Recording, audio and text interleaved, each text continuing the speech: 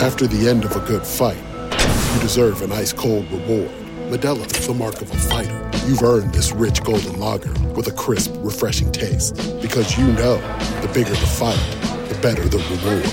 You put in the hours, the energy, the tough labor. You are a fighter, and Modelo is your reward. Modelo, the mark of a fighter. Drink responsibly. Beer imported by Crown Imports, Chicago, Illinois. This is the story of the one. As head of maintenance at a concert hall, he knows the show must always go on. That's why he works behind the scenes, ensuring every light is working, the HVAC is humming, and his facility shines. With Grainger's supplies and solutions for every challenge he faces, plus 24/7 customer support, his venue never misses a beat. Call quickgrainger.com or just stop by. Grainger, for the ones who get it done. When you need mealtime inspiration, it's worth shopping Kroger, where you'll find over 30,000 mouth-watering choices that excite your inner foodie. And no matter what tasty choice you make, you'll enjoy our everyday low prices, plus extra ways to save, like digital coupons worth over $600 each week. You can also save up to $1 off per gallon at the pump with fuel points. More savings and more inspiring flavors make shopping Kroger worth it every time. Kroger, fresh for everyone. Fuel restrictions apply. Medical! Heavy! What's up? Hello. Welcome to the show. For those of you watching on YouTube, good to have you. Subscribe to this channel. Like this video. If you're listening to the podcast, Mailbag will be making a return, so please leave us reviews on iTunes. 5 stars. Leave us a question. In that question, maybe also add your favorite place to watch a game, your favorite bar, that kind of favorite bar. That's what we've been doing, right? Favorite bar, yeah. Favorite bar. Would you pay me $10,000 a podcast to do something crazy? Somebody in the comments, actually, do we have this? It says $100,000 every time you guys. John, I'll give you $100K every time you start the stream early. There are some allegations on Twitter, on YouTube, that we don't start the stream on time. So well, here's always my pushback. Time is whose time? Yeah, we appreciate you guys being here. Yeah, 100%. The internet is not what we grew up on in television. We're not Costanza's dad, where the TV guide tells us exactly what time the show was coming on, and you had the TV guide, and if you didn't get there at 8 and you showed up at 8:30, your show was over. The internet's an ever-running operation, and sometimes we just. Haberman sets the time a little early, then we end up talking. Well, yeah, here's what happens. We always intend to start on time. We appreciate people being there before we start. Just a little build-up is good. I don't mean anticipation build-up. I just mean having some – it feels better to start it when there's more people waiting. You know what I mean? But I want to respect people's time. And if we say it's a certain time, not show up 30 minutes after that time because people got things to do. So hopefully it's an okay situation for everybody. And, we appreciate everybody hanging. I was thinking today, like if we had kids or just a lot of other stuff going on in our life, we'd have to be much more efficient. It's like Kyle was watching Kyle. He's like, they asked him about Tom Brady.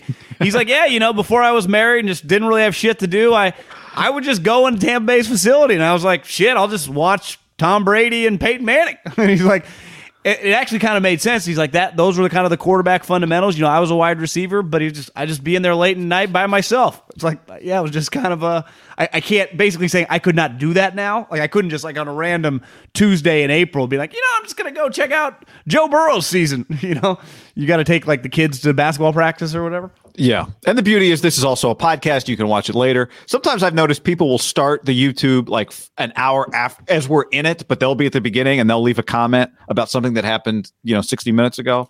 So, that's always key. Paul says, bet they start on time if a potential sponsor is watching. LOL.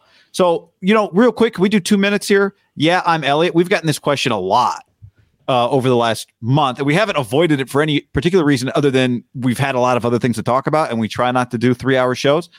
But yeah, I'm Elliot says, where is the Tito's sponsor? Tito's was for those of you maybe have joined the show in the last month, Tito's, who just donated $20 million to Texas Athletics. Yo, Tito! for what was it, like a football facility? Tito's was our presenting sponsor through the football season, through the end of the calendar year. So our deal with Tito's ended on December 31st.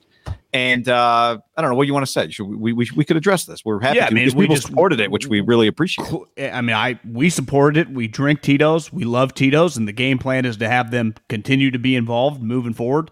We have continued to speak with them and talk with them. Nagano, I love this. Dialogue will continue. You often hear that before free agency comes up. We will have, I saw Brett Veach say this, we will have dialogue with their representation, their representatives. So the dialogue is ongoing. We love, believe, and still swear by the brand. They were, it was a big deal to land them. And when you came over on Friday, we were drinking Tito's at the house. So... Oh yeah, you got Tito's in your cup right now. I finally had your ginger beer. No drinking today at 2:30. Just water. You finally had the ginger beer. Yeah, Tito's is fantastic. Yeah. John says Ciroc from here on out. Pop off. Is Ciroc still going? It's a good question. I think Diddy feels like he kind of set the tone for every famous rich guy. Like, there's something here, guys, and this shit can taste like toilet water, but you just put yourself on a commercial and you will sell some bad boys. Yep. And now ask old Dwayne. Casamigos, that one's good. Clooney. I will say Clooney? That is legitimate tequila. Like, if I drink tequila, I drink Casamigos. Like that. I hear people order Casamigos, yes. Casamigos. Ciroc, I always felt like was just pop off the plastic bottle in a sweet bottle with Puff Daddy holding it. Again, could be wrong. We're Tito's people. Well, when they get back, Casamigos wants to jump on board. Yeah, good time. No, but isn't the Rock stuff supposed to be good? That's a good question. I don't know. I mean, he's hyping it up like it's a number one tequila, but I just don't necessarily believe him. Here's the other thing I don't understand. I guess it's like Heineken has been doing this whole month long zero. Or they've been doing it longer than a month, a few years now. They're like zero alcohol Heinekens. Are there people that love the taste of beer that much that don't want the alcohol? Well, dry January that just like I played golf with a guy who was on the PGA Tour who had a drinking problem and who's sober now and drinks. He was drinking. He just likes it satisfies something. Yeah, I think there's an element of if you have an addiction issue and you curb it, it's like people with cigarettes, right? With the Nicorette gum. I think some of that. Yeah. Now, to me, if you separate those people, that's very understandable. Are there people that like it? Like, who in their right mind would drink decaf coffee? I mean, every person over, everybody that always came to my parents' house for dinner when I was a kid. Like my grandparents my parents, like, who wants some coffee afterwards? How about a hot drink? It would always like, how about a hot drink? Do you have decaf? I could somewhat understand post-dinner drink if you're going to go to sleep, but decaf in the morning? No. Yeah. To me, it was always in the Haberman house. It was always like, anybody want a hot drink? It's like, I'll have some decaf. Like, I'll have some decaf. And then there's always someone like, I'd like a regular. But it was always the Haberman. Is the logic behind the coffee post dinner to clear you out, or is it just could be? I think it's just like a nice post. We ate, we had some dessert, but it's something to hold and share, and post meal. Keep the combos flowing. Yeah. You want some cream with that? Yeah. My best friend's wife drinks Bush while pregnant. Oh, Bush without alcohol, like NA. Bush. All right. I didn't mean to do that. I could never figure out. So I smoke before and after dinner. One other comment before we dive in was, I don't know where it went. Somebody asked, is there going to be body language analysis from the 49ers press conference today? Yes, there is. You know us very well. We are big body language guys. We are big body language. Jack asked, if Stephen Ross was trying to bribe Brian Flores to throw games, could he be forced out as an owner? This, as we're recording this, the news of Brian Flores' lawsuit just broke. And one of the things in there, I think probably by the time you're listening to the podcast, people know this, but if you're watching the YouTube, is that Brian Flores alleges that Stephen Ross offered him $100,000 for every game he would lose leading up to the 2020 draft because he wanted to tank. And damn it, Brian Flores was too good at coaching football games, apparently. So he was essentially, Stephen Ross was offering him $100,000 a week until December 31st, because at the time there wasn't 17 weeks, to get Joe Burrow. I'm going to pay you to make sure we get Joe Burrow. Nothing has aged better than that, right? Because even at the time, and I tweeted this out, I think during the first round of the playoffs, it's like they had an all-time, obviously before this story, came out, that they tanked that season. Remember, they traded everyone, they blew it up, they tried to lose, but they won 3 of their last 5 games. And I remember George Sedano, who's a big Dolphins fan, like tweeted back at me because I said, what an all-time disaster. And he's like, well, and he's a big Dolphin guy. There was a lot of public pressure. Like, are you guys really just tanking? And they kind of gave in. And maybe Flores, like you said, is too good of a coach. But they won 3 of their last 5 games to go from 1, because they were a lock to get the number 1 pick, to the 5th pick. And then they had a coin flip and they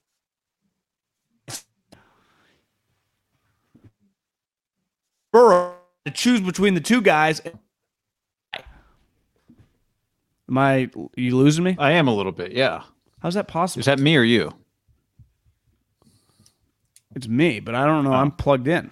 All right. Well, somebody shots were fired at a local mall. Maybe that's a bar. Sorry, I should probably in context that joke is that's why Xfinity Internet was out the other day, because somebody shot some bullets and hit some wires at a mall. Say that part again. Joe Burrow. Yeah, I mean, they would have, because clearly, I think when the season started, it was tank for Tua, tank for Tua, tank for Tua. Then the season plays out. It's clear Tua, 1, he's injured, and 2, they lose 7 straight to start the year. The Dolphins do. Yeah. But I'm saying when they were losing the games, I do think it was the closest thing we'd had since suck for luck. Like, there was a legit saying, tank for Tua. The Darnold one, there was a Darnold one, remember? Was there? I thought there was a Jets fan in a Darnold uniform, maybe. It doesn't feel like, but I mean, there was a saying, tank for Tua. Yeah. And then he hurts his hip, and then you're like, well, was he even that good? No, I mean, listen, it's a little unfair to play that now. He was good, but he was small. And then Joe Burrow had one of the greatest seasons we've ever seen. And I think by the end of that season, it was like Joe Burrow's going number 1. But they fucked up, and the Bengals just naturally sucked. And then they chose the wrong player. And then the stories of the last couple years have been he's kind of a major dick to Tua. Like, he didn't want Tua. Maybe he did. It was hard. It's one of those that no one really knows. Yeah. $100,000 a tank, though. I think everyone listening would be like, God, he fucked up there. He should have taken. Well, I saw somebody made a good point. They're like, hey, you can't trying to get a Belichick guy to lose on purpose. It's pretty hard to do. Because Bill refused, right? Bill could have tanked in 20 for the 21 draft and well, that would have been the thing to do, right? Go get Trevor Lawrence, and he's out there trying to win 8 games, 7 with, Cam Newton. So I mean, it really would have been the move, right? But I guess it's just not. It's not in him. No, it's not in him. So the other piece that I thought was interesting from the allegations. Well, there are a lot of things. He has photos of every head coach and every GM in his, and obviously as of the moment, there's one white or one black coach, but he has the thing about the Broncos. He says John Elway was late and they looked like they'd been drinking the night before, which is probably true. John Elway was always notorious at the combine for partying pretty hard. Oh, I forgot about this. George Sedano. You mentioned George Sedano. Can I tell you a brief George Sedano story from you? This is like my old school radio life. I like George Sedano. Yeah, I like him too. So, anyone that's listened to radio, especially more so like I'd say, anytime in the 90s and definitely the, 2000 to like 2015, where like you could hear a team was playing another team. It probably happens now. And you just get somebody from that local market to come on and talk about a game, right? Anybody, like producers will schedule beat writers and radio analysts and other radio hosts from sister stations, whatever. Bill Williamson had that on lock for the Raiders for a long time. Bill Williams, yeah. And you'd get somebody from the other market, and then their producer would ask you to come on their show, that type of thing, right? So from like 2007 to 2000 and late 2012, I was doing radio on an ESPN affiliate in Fresno, California, okay, which for people who don't know is dead set middle of California. Fresno State is there. Jay Kaner, Guy Haberman, John Middlecoff, we all went to school there. So I'm doing radio there, and our producer, the Miami Heat are like, this is the peak LeBron, D Wade, right? That situation. So our producer of the afternoon show, which I was no longer on, calls, sends a DM, or maybe he has George Sedano's number and says, hey, will you come on and talk about the Miami Heat, right? And as you know, because you get it all the time, people are constantly trying to book you on shows, and you just can't do it all. Especially, I can imagine those guys in Miami were getting hit up a lot. So he says, I can't do it, but talk to this other guy. Here's his number.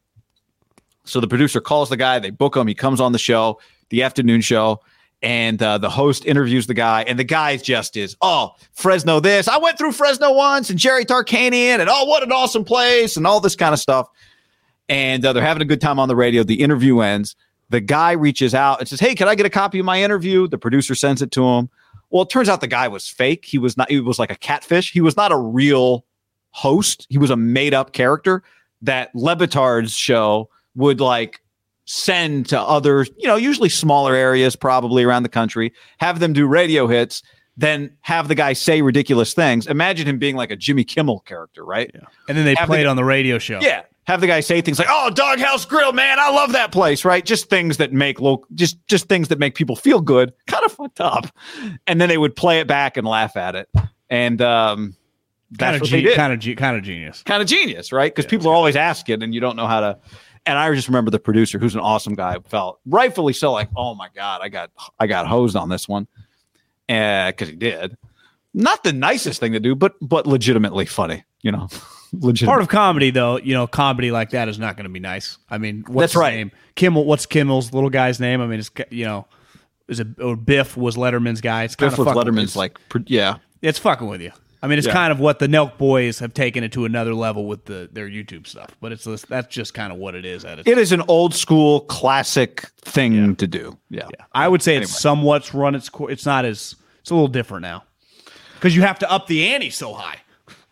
Right. And it's harder to trick people now. That's the other thing, right? It's Johnny Knoxville. With $1. Yeah, with anything, like pretending to be somebody, knocking on the door. Hello, ma'am, I'm here from whatever. Anyway, Guillermo, is that what you think of? Yeah. Like they sent him to the NBA Finals. But everyone knows Guillermo. Like, you're not tricking anybody with by Guillermo. now, but I'd say early on, it was a little bit. Now, you're right. But I'd say some of the guys, like you send Guillermo to the NBA Finals, not every player knows what the fuck's going on. Or like, how about like probably back in the day, any like Daily Show correspondent that would like set up a real interview with a real person, and then they're like, Remember the Man Show with Kimmel and Carolla? Yeah. It's just ridiculous. All right. So we watched we got a few things to react to here because Kyle Shanahan and John Lynch had a press conference today, and then Jimmy Garoppolo spoke, and John Lynch and Kyle Shanahan were asked about Jimmy Garoppolo. Have you talked to him about where you're going to send him? Are you working with him? They said, yeah, we haven't had a lot of time during the season. This is what Jimmy Garoppolo said. John's been very clear with it. I think they're trying to do the best for me. I'm trying to do the best for them. And we're working together in that. Really haven't made too much progress on it, but I think things will start happening here pretty quickly. What'd you think of that? Who wears the medium Travis Matthews better, me or Jimmy? Is it the same hoodie? John's been very he's a clear Travis with Matthews it. guy. I mean, how's he so dark? The string on his hoodie is a little like yours is longer. Your string is pulled. I'll tell you why it's longer. Your neck is not as thick. He's just thicker, so he just fills it out more. Yeah, looks good. Looks good on both of you. Could you play that one more time? I was just staring at his hoodie. Oh, John's been very clear with it. I think they're trying to do the best for me. I'm trying to do the best for them, and we're working together in that. Really haven't made too much progress on it, but I think things will start happening here pretty quickly. So obviously he's got the surgery, week, month and a half, maybe less. But he's got a pretty good idea, right? He had mentioned that he's going to meet with a specialist, and the ideal hope is to avoid surgery. He had said that in this press conference. So now, maybe Don Yee was already telling Rap Sheet that it's inevitable, and he doesn't want to announce that I'm getting surgery if he doesn't have to. But one thing that was clear in his conversation, John and Kyle, like a coach and GM would, downplayed it. Not that he was going to return, but They were not pounding the table that he's getting traded, right? And Jimmy came out just as honest as can be. Like, it's over, guys. It's over. We've already had communications. Never forget, he has a no-trade clause. Like they can't just trade him to the Texans. They can't just trade him anywhere. He does have a no trade clause. He does have power in this. But one thing that I do think that is powerful, and Barrows tweeted this out. He basically said, in all my years of watching this, that's as honest as I've ever seen a player.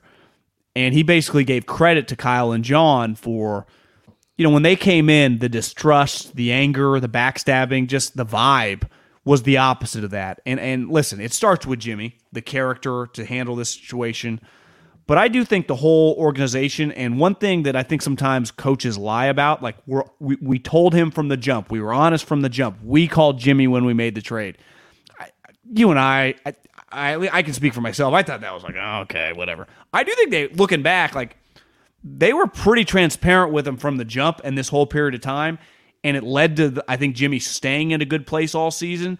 And now they're in a good spot, which sometimes these things can get messy. I think it's kind of going to be Alex Smith to Washington. Remember when Andy traded him? Like they're in a pretty good spot, which I think these relationships, it's hard to keep them in a good spot. Now it helps when you win playoff games, and the season ended well for Jimmy.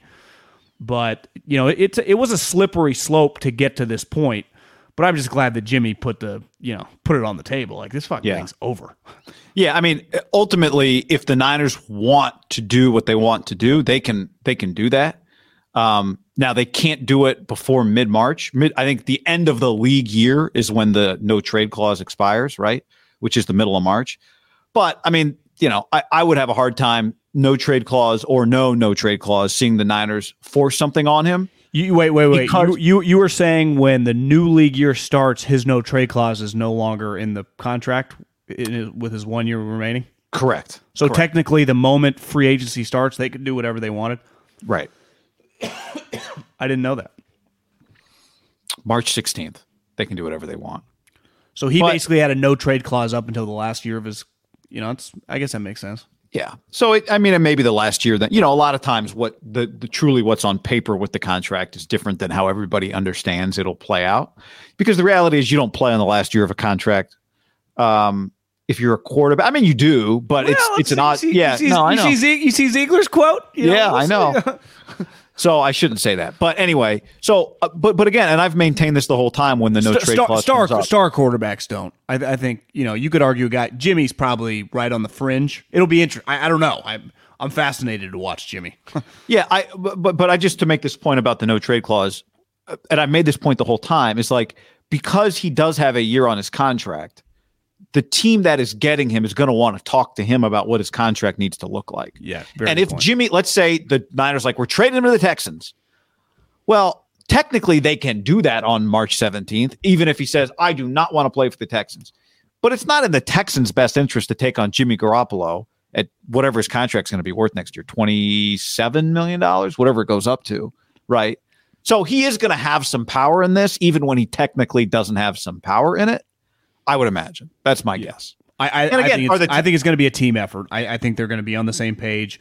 I think what they're going to do is kind of let Don Yee facilitate it, and ultimately they're going to have to say yes or no to the compensation.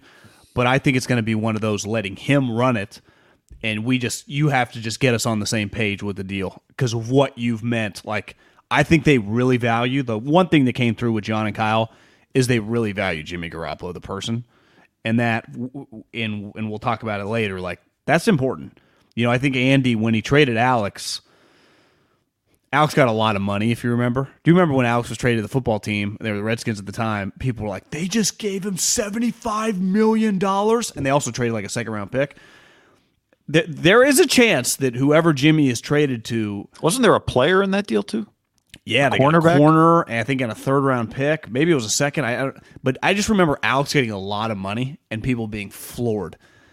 Now, Alex was a better player than Jimmy, but I do believe there's a chance that breaking news, the 49ers have agreed in principle with X team, Jimmy Garoppolo will be traded for a fourth-round pick or a third-round pick, a conditional pick, whatever, and has signed a 2-year extension for $38 million. Like, some people are like, what? That is very possible. Yeah. We see it happen every year. Kyle Fuller, good call.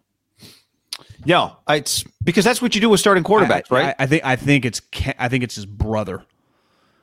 The Fuller. Oh, it's not Kyle. Kyle was the Bears. That was his brother. Kendall Fuller, and a third for Alex Smith. Fuller's dad had some pretty good, pretty powerful sperm there. Yeah, no relation to Fuller from. I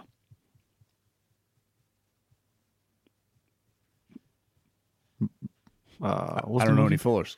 No, the Fuller, easy there, Fuller. Anyway, someone else will get it. So a third round pick and Kendall Fuller. A part of that, if you're the team acquiring Jimmy, the compensation is going to probably be a part of what you're willing to pay. In other words, if you hear from Don Yee, like, all right, it's going to take 2 years and $42 million, you're like, well, I'm not giving up a third round pick for that guy, right? Yeah, I think the Niners would gladly do like a fourth round pick and a Fuller. And a Fuller. Yeah. And you could argue that's a lot. I think the player becomes a lot. Well, remember when Alex went to Washington, remember that before he got hurt, I think they were like 6-2 or 7-2. Like he was good. It was like he had just maintained his solid play. Like, is Jimmy as good of a player as Alex was? You know, he's not. Alex was a little, at that point, less dependent on what was around him. He could just be an above-average player. It can't really be argued that Jimmy does need some stuff around him. Like, he can't just go to the worst team and you go, we got our quarterback, he can help elevate us, right? Because Breer reported that the football team is going to be sniffing around everybody. And they think that they already have some core pieces with some talent. Obviously, McLaren, draft a guy, right? Maybe another wide receiver. I think they make a lot of sense. You could argue Pittsburgh, Najee Harris. They already got a bunch of wide receivers. That might not be a terrible place. They are not going to try to lose, right? Alex was coming off a 26 touchdown, 5 interception season. Best year of his career. Now he had Kelsey, Tyreek Hill, Kareem Hunt. Do you have do you have the following, like what he did until he got injured? Was he having a good statistical season in 2000? Yeah, 18. He played 10 games he'd started. Was 6-4, 10 touchdowns, 5 interceptions. So he was not having the same year, as you might imagine, but he still wasn't turning it over. He wasn't throwing the ball downfield nearly as much as he had the year before, understandably, in Kansas City. But yeah, it was going well. You know, I think a team would gladly trade if they know they can get 10-5 and be 6-4 with Jimmy as their quarterback, right? Yeah, I mean, again, part of the question, and you brought this up, we've talked about this a lot. The acquiring team goes, we don't know if we're getting them for how many games we're getting them for. Alex is much more durable. Here's what Jimmy would argue: it was like, well, I only missed 1 game this year, right? He missed a half. But you know that it felt very different than only missed 1 game. Yeah, this year. So I think the teams. No. He missed 2. He missed 2 games this year. Well, because Trey Lance had 2 starts: Arizona and Texans. ButcherBox.com/ham and another special deal. Free for a year. You get salmon, chicken breast, or steak tips in every order for a year, plus an additional $20 off right now at ButcherBox.com/ham. Been telling you about it for years. Been eating it for years on a regular basis. Easily find high-quality meat and seafood you can trust. 100% grass-fed beef, free-range organic chicken, pork-raised, crate-free, and wild-caught seafood. Always be prepared with meat in the freezer when you get ButcherBox.com/ham delivered right to your doorstep with free shipping. ButcherBox is offering you free for a year plus an additional $20 off either salmon, chicken breast, or steak tips in every order for free. Sign up today at ButcherBox.com/ham and use the code HAM to choose your free offer for a year plus get $20 off your first order. What's up, everybody? It's your old friend, John Middlecoff. I'm here to tell you about our friends at Game Time. Here's what I need you to do. Go to your smartphone, download a little app called Game Time. Baseball season's in full swing. Oracle Park. Been there a million times. Never doesn't live up to the hype. Go get yourself some garlic fries, a brewski, maybe some ice cream. They have very good Ghirardelli ice cream there.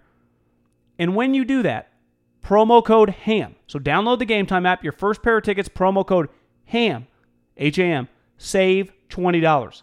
The A's, only going to be in the Bay Area for the rest of this season. You probably can basically go for free. Just buy a pair of tickets to any baseball game. They also have comedy shows if you want to check one of those out, or concerts. Game Time app, promo code HAM, save yourself $20. We don't even need a thank you. Just hammer that promo code. This is the story of the one. As a maintenance engineer, he hears things differently. To the untrained ear, everything on his shop floor might sound fine, but he can hear gears grinding or a belt slipping. So he steps in to fix the problem at hand before it gets out of hand. And he knows Grainger's got the right product he needs to get the job done, which is music to his ears. Call, click Grainger.com, or just stop by. Grainger, for the ones who get it done. Yeah, I guess you're right. Because he had multiple injuries. He had the calf injury that knocked him out of a half. He missed and the hand injury. He missed That's two right. and a half games. Well, yeah, you don't count the half game. He started that game. That's the way they count these things. But you're right, missed two starts. I'm saying Jimmy says that, but if I'm the team, it's like, well, you missed. No, that's my point. It's like what it looks like if you look at the box score and how it felt if you look at his season and how it felt are two different things, right? Yeah. You see, because what you see is 15. You're like 15 starts. You sign up for that. I think the conversation in these meetings, and I've been not privy to the meeting with like the owner, head coach, like, are we doing this or not? Just the basic, like, let's just talk about the player with your couple pro scouts, your GM, and your personnel director. What are his biggest red flags? I would say his turnover prone just nature and his injuries are kind of equals. Because if he was just completely durable with some of his turnover prone, I think you would be cool with it. You'd be like, I got this durable player. He never misses a game. But I think you can just not count on him. I give a third-round pick for a guy that I probably want to extend just so I have him under a more cap-friendly number. But it's like, if he's my starter for the next 2 years, am I getting 34 games? Do I feel confident that I'm getting 30 starts?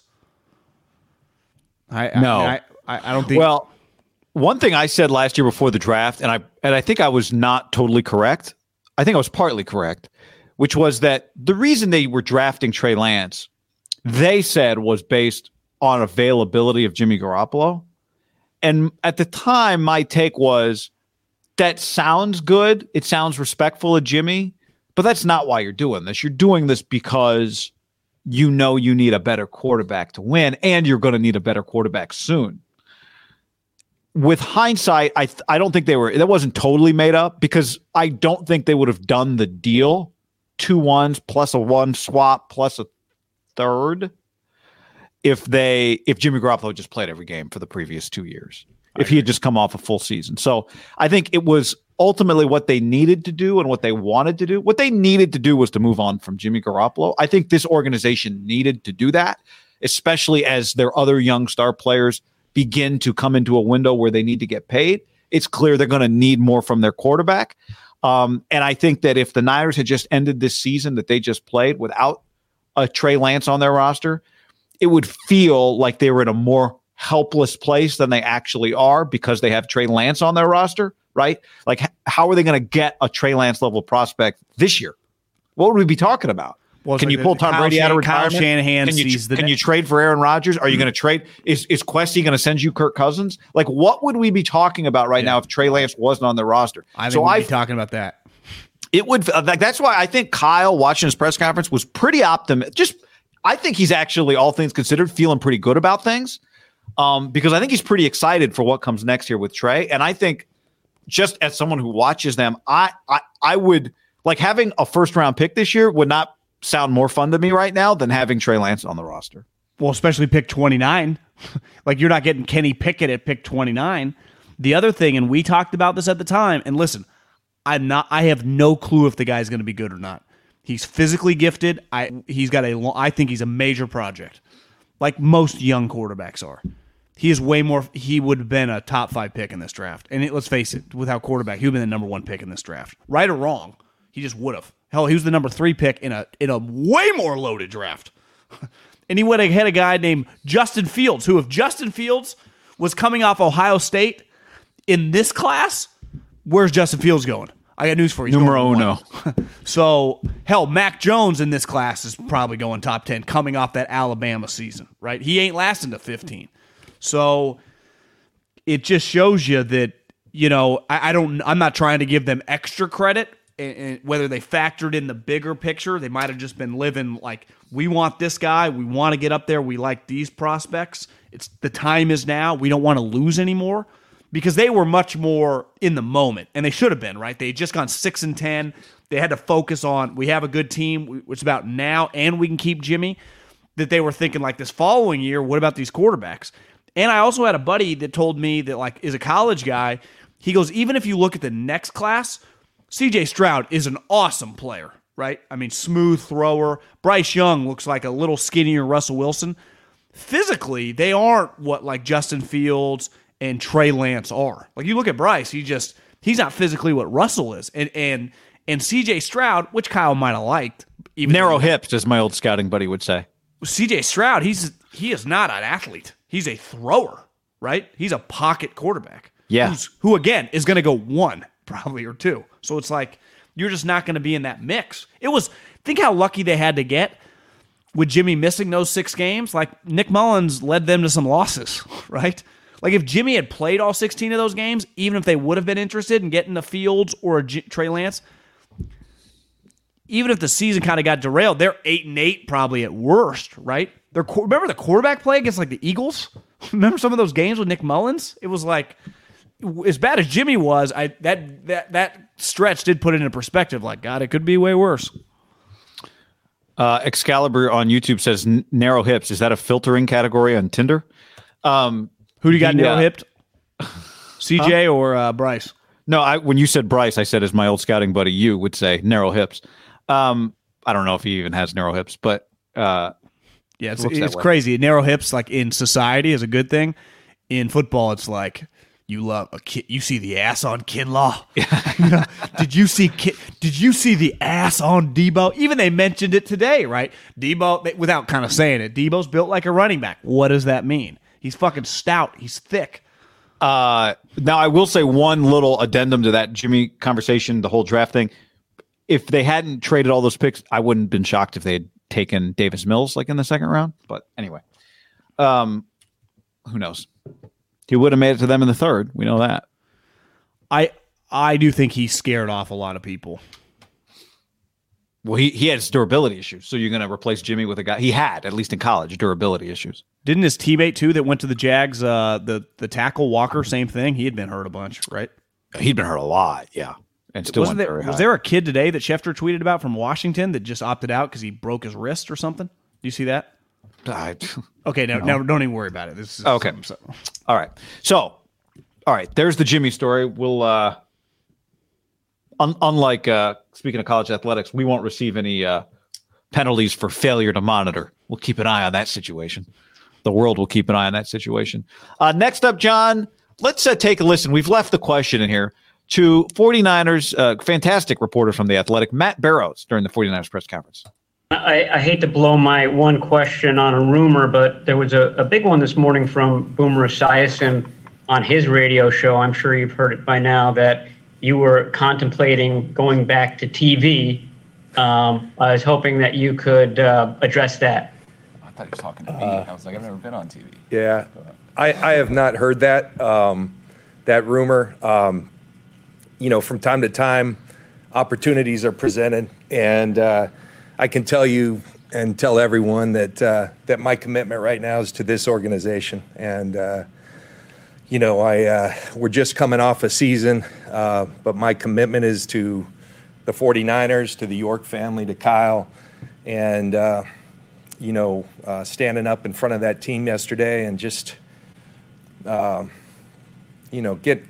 an opportunity to reflect on what we have. And I do think we have something special, and we're here to win championships, and we fell short of that. But I think both things can be true, that that's our standard, but you're also the amount of pride and feel like it's a real blessing to be a part of this organization. So my commitment is right here, and That's where I'll be. You had told me, but when I had heard, I was listening in the shower. I was about to hop in the shower, so I just played their press conference. It was like the second question.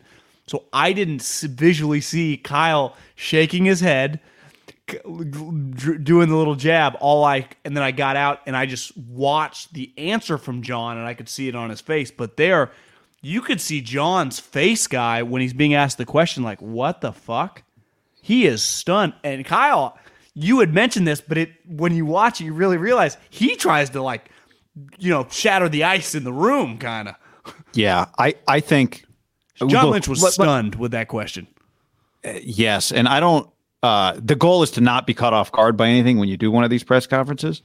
I'll say this first: we both have a ton of respect for John Lynch. He's been on this podcast actually, and I don't. He's clearly uncomfortable here. And you could argue he's just uncomfortable because I said that because we're about to say that his body language here makes us think that there is truth to it. That's why I mentioned that we don't take lightly. We love body language detective work. We love it. Love it. I love it. John Boy's made a career out of lip reading, right? So I don't take too much glee in this, but we do love body language work. So the point is we do this with respect for John Lynch. But his body language here, he is extremely uncomfortable, and his level of discomfort makes you think that there is truth. Makes me think that there is truth to it. Well, it's easy to play conspiracy Bill Simmons here. Just add it up. One of the biggest rumors going, it's in just sports media because it's the National Football League, is Amazon is prepared to give Troy Aikman a ton of money, and then you go, okay. Troy Aikman could go to Amazon for $30 million. Well, what does that mean?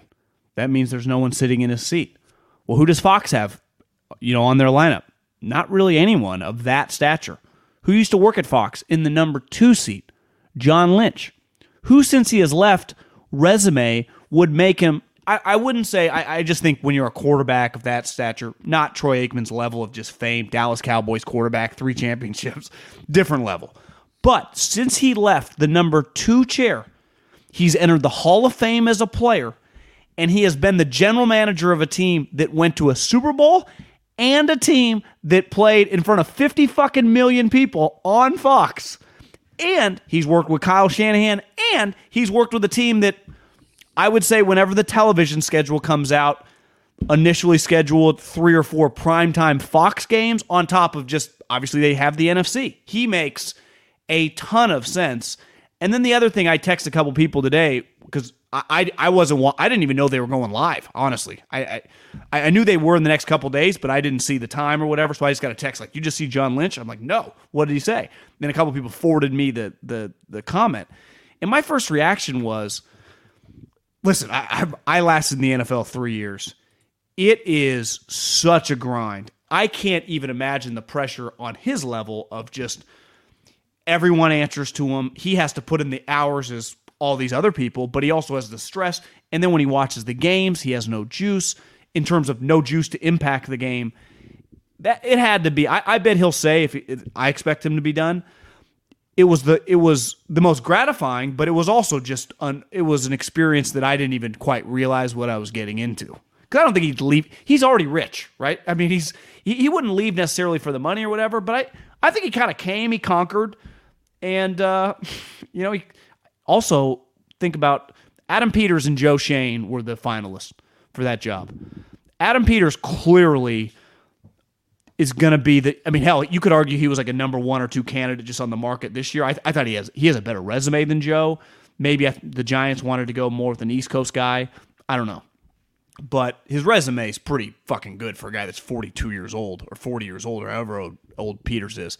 The guy's going to be a GM. And he's sitting here, and he's from here. I mean, he grew up in Danville, went to UCLA. Like, he is a Californian.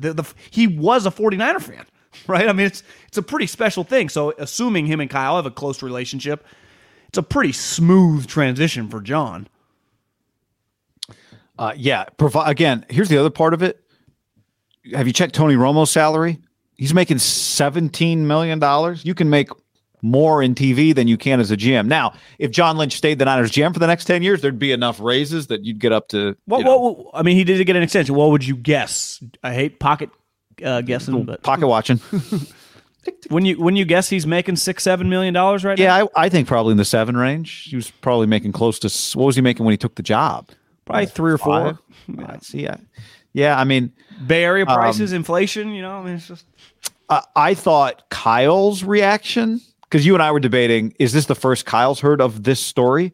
Maybe it's the first he's heard of Boomer. I thought, to me, Kyle's reaction was a guy who knows it's true. I agree. But is trying to cover. Like, oh man, you would, whatever Kyle said. When you told me over the phone or went through text or talking before we hopped on that his reaction was he knew it was true, I didn't quite understand like that. That's as loose of a Kyle move as I've ever seen. Because he shook his head like, no, I haven't heard. Play the start of that. Boomer Esiason on his radio show, I'm sure you've heard it by now, that you were contemplating going back to TV. Try not to laugh. I was hoping that you could address that. I thought he was talking to me. I was like, I've never been. And then he drops that. Yeah, I have not heard that. That rumor. Is Kyle looking at his phone right now? Is somebody texting Kyle right here at this portion? Heard that. Might be. Maybe rumor, maybe there is a chance. From time to time. That at this point in time, Kyle's pretty self-assured or whatever, and is pretty just not his phase. Like, maybe Kyle doesn't know, but he just played it pretty cool there. Thought he was talking to me. There is a chance. We're just coming off a season. John's around. My commitment is to the 49ers, to the York family, to Kyle, and, standing up in front of that team yesterday and just...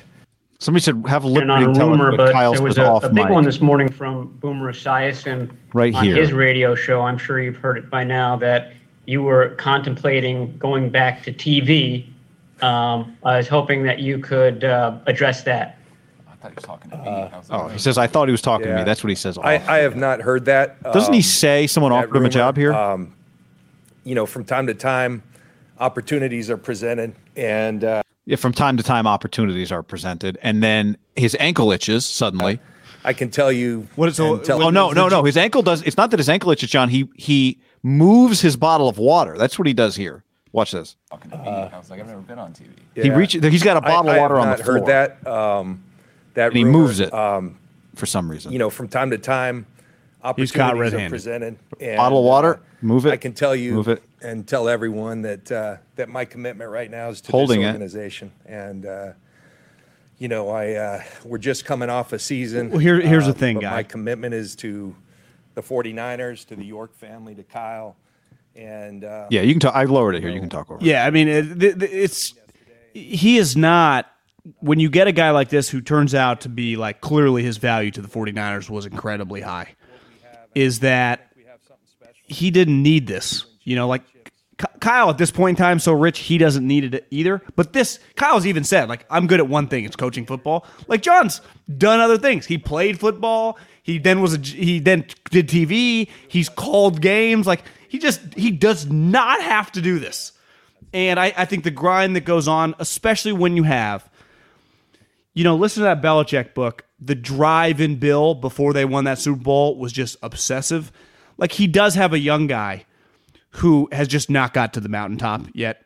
And every waking moment until he figures it out, whether that's next year, whether that's 3 years, whether that's that drive of just... For Kyle, you're talking about. Yeah. So it's like his pedal to the metal is not going to be like, this year we could just kind of, instead of going 80 down the freeway, let's just cruise like 66. I also think, don't you? No, you're right. You're saying Kyle is not. I think Kyle, now he's going to take 2 weeks off, go play catch with, hopefully nothing happens in Cabo. The Rams don't add some other free agent. The key for him is to go right now before Sean McVay's down in Cabo. But who did you say the other day he'd meet in Cabo? Who? Oh, Brady? I don't know. Anyway, I thought you made a Shanahan and Cabo joke. But I like I said earlier, I think Kyle is very fired up for like climbing the mountain again, trying to do it again. Because I think what happens when you're close sometimes, it can go two ways for people. Getting really close to something, you can think, oh my God, that was so hard, I got to go through that again. Or you think, I was so close, I'm going to get closer the next time. How many times when you're shooting a shot from like, over the house, or you're playing a video game, you're like, one more time. And then it's 6 more times because you feel like you're close. And that's kind of Kyle. Kyle's like, one more time, I'll put the controller down. Last time, if I die again, I'll quit. And then you get killed in the video game and you keep going. And that's Kyle. Like, Kyle's really excited. The other thing is, I think games are fun for Kyle. He gets to call the plays. I don't think games are fun for John. I think they're really stressful for him, probably. How many times have you seen a shot of John Lynch on TV during an Niner game? It's pretty helpless up there in the booth wearing a suit. Sucks. I would guess he loves, like, after the game he loves the game in hindsight, right? But I bet it's pretty stressful for a guy that used to play the game to just watch this team. Yeah, I just think he, ultimately his goal, I'm sure, was to be a GM and win a ring, and they got damn close. But I do think he can leave, like, pretty fucking successful. Yeah. Having drafted and getting credit, whether it was like he was pounding the table or not, he was the general manager of a team that made all these moves with all these sweet players that are on the squad, right? So and like you said before we hopped on here, his value now to Fox is much greater than it was when he was on, and he was solid, right? Mm-hmm. Just like Steve Kerr, when I always thought Steve Kerr was a little overrated, as like he was fine, and I think Lynch was I thought he was like plus. I thought he was pretty good. I on think TV. Yeah, I mean, I just don't like him and John. To me, they just lean a little positive. I guess I like a guy that would be a little more negative, and because I actually think they have some similarities. But I think if you bring them both back, like Steve now obviously has won championships and coach, like would be so valuable that he'd be the number one free agent in the history of broadcasters for basketball. I wouldn't say John is that, but his value is just way higher. And I do think the Adam Peters thing, like you have a guy that like I can set Kyle up, assuming that those guys are close and that was what would happen, but you would think like they're pretty closely aligned, right? Because the other thing you see, the shots are John is always with Adam. And I do think sometimes like from the Belichick, just the stories around like he doesn't teach anybody. And I've read a lot about Joe Shane, the Giants guy. He said one thing Brandon Beane really did for me the last several years is include me. Because if you're not included in these things, it's hard to really know what's going on. Besides, like I can just sit in my office and watch players and get ready for the draft. But when I get included in trainer meetings, included in salary cap meetings, like I think it's pretty fair to say that Adam Peters has been included, maybe from the jump, but definitely the last, once they started winning, like has been like pretty tight at the hip with John. So he's pretty equipped to just. It's such a smooth transition. Mac Dre says, I think Lynch wants to win a Super Bowl. Well, of course he does. I'm sure he does.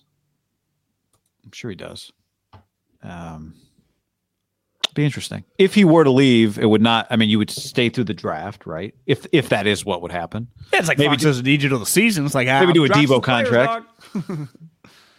Do you think because I saw someone in the chat said, well, if they had the choice, Sean Payton or John Lynch, would it be a little bit of a risk for a guy that's never done TV to put him in the number one chair with Joe Buck? Yeah, well, and the risk would be that Sean would leave again in a year or two, right? I think the thing that John Lynch would have is,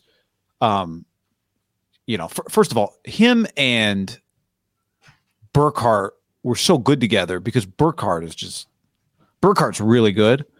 And I've talked to Burkhardt about him. I think you've talked to Burkhardt before too. Like that, people love John Lynch. Loved working with John Lynch. I'm sure Joe Buck would love to work with John Lynch. It would just be an easy, it's one of those tie goes to the better guy. Now, I don't know if it's a tie, and I think Sean Payton would be a bigger star. Like if you said John Lynch is taking over number one crew, Sean Payton's taking over number one crew, I think Sean Payton's a bigger star, and no one's heard him before, so that'd be part of it. It's like, God, what's Sean Payton going to be like? But I think Sean Payton would bring the risk of having to replace him again in a short amount of time. Yeah. We think fire Romo, save $7 million and pay Lynch 10? CBS? You would say that Fox has had pretty special stability with those two guys, right? It's hard to get bigger than Cowboys quarterback, right? Like there's no, if I said Aikman's leaving, who do you get? Like who would be your list? Dak? Cooper Kupp's dad? Yeah. Kellen Moore. He's finally leaving the Cowboys. Jason Garrett. They'd be like, Jason Garrett, it's going to work. Like, oh. What if it did? Greg Olson, people in the chat, Greg Olson. Yeah, Greg Olson's very good as well. Stephen Jones is like, I'll just fill in the chair until you need someone else. Just the back, whoever they're, but Cooper Rush. What if Cooper Rush was just like, Cooper Rush gets the job and everyone's like, Cooper Rush, this guy's unbelievable. What if it was Cooper Kupp's dad who played? I already said that joke 30 seconds ago. Oh, you did? That's funny. I missed things you said. That was a good joke. Somebody made a comment earlier about the Jags got the number 1 pick, and I saw it. I'm like, what are they talking about? Must have been a response to something you said. Jags got the number 1 pick when? Jimmy G to Fox? That would work. Would they take Jimmy G right away if he wanted? I think so. Yeah, I think so too. It's like Fox, the rating, 38 million people watched, 37 million of them women. I think Jimmy would actually be pretty good because Jimmy is I think he comes off pretty relatable. I think, yeah. Jimmy's got a bright future ahead of him, no matter what he does. John, this show is brought to you in part by BetterHelp.com/HamPod. BetterHelp.com/HamPod is online therapy. You get cars tuned up. You get the rest of your body checked out. You get your computer fixed. You get your AC unit checked before the big heat wave comes. Why not maintain your mind? You get annual checkups for anything else. So here's the way you maintain. You go to BetterHelp.com/HamPod. It's customized online therapy that helps with video. Okay, you can do phone. You can do live chat sessions with a therapist. So you don't have to see anyone on camera if you don't want to, although that option is definitely there. And it's much more affordable than in-person therapy. You can start communicating with your therapist in under 48 hours. 100%. I saw someone in the chat say Marshawn Lynch to fill in for Aikman. Well, what did Marshawn Lynch say? Take care of your mentals. And we know, especially these last couple of years, keeping your mental health straight is a big deal. And there's no better place to, go into therapy is like all of these. It's routine maintenance for your mental and emotional wellness to prevent bigger issues from starting. So BetterHelp is customized online therapy that offers video, phone, and even chat live sessions, like I said, with your therapist, so you don't have to see anyone on camera. It's more affordable than in-person therapy.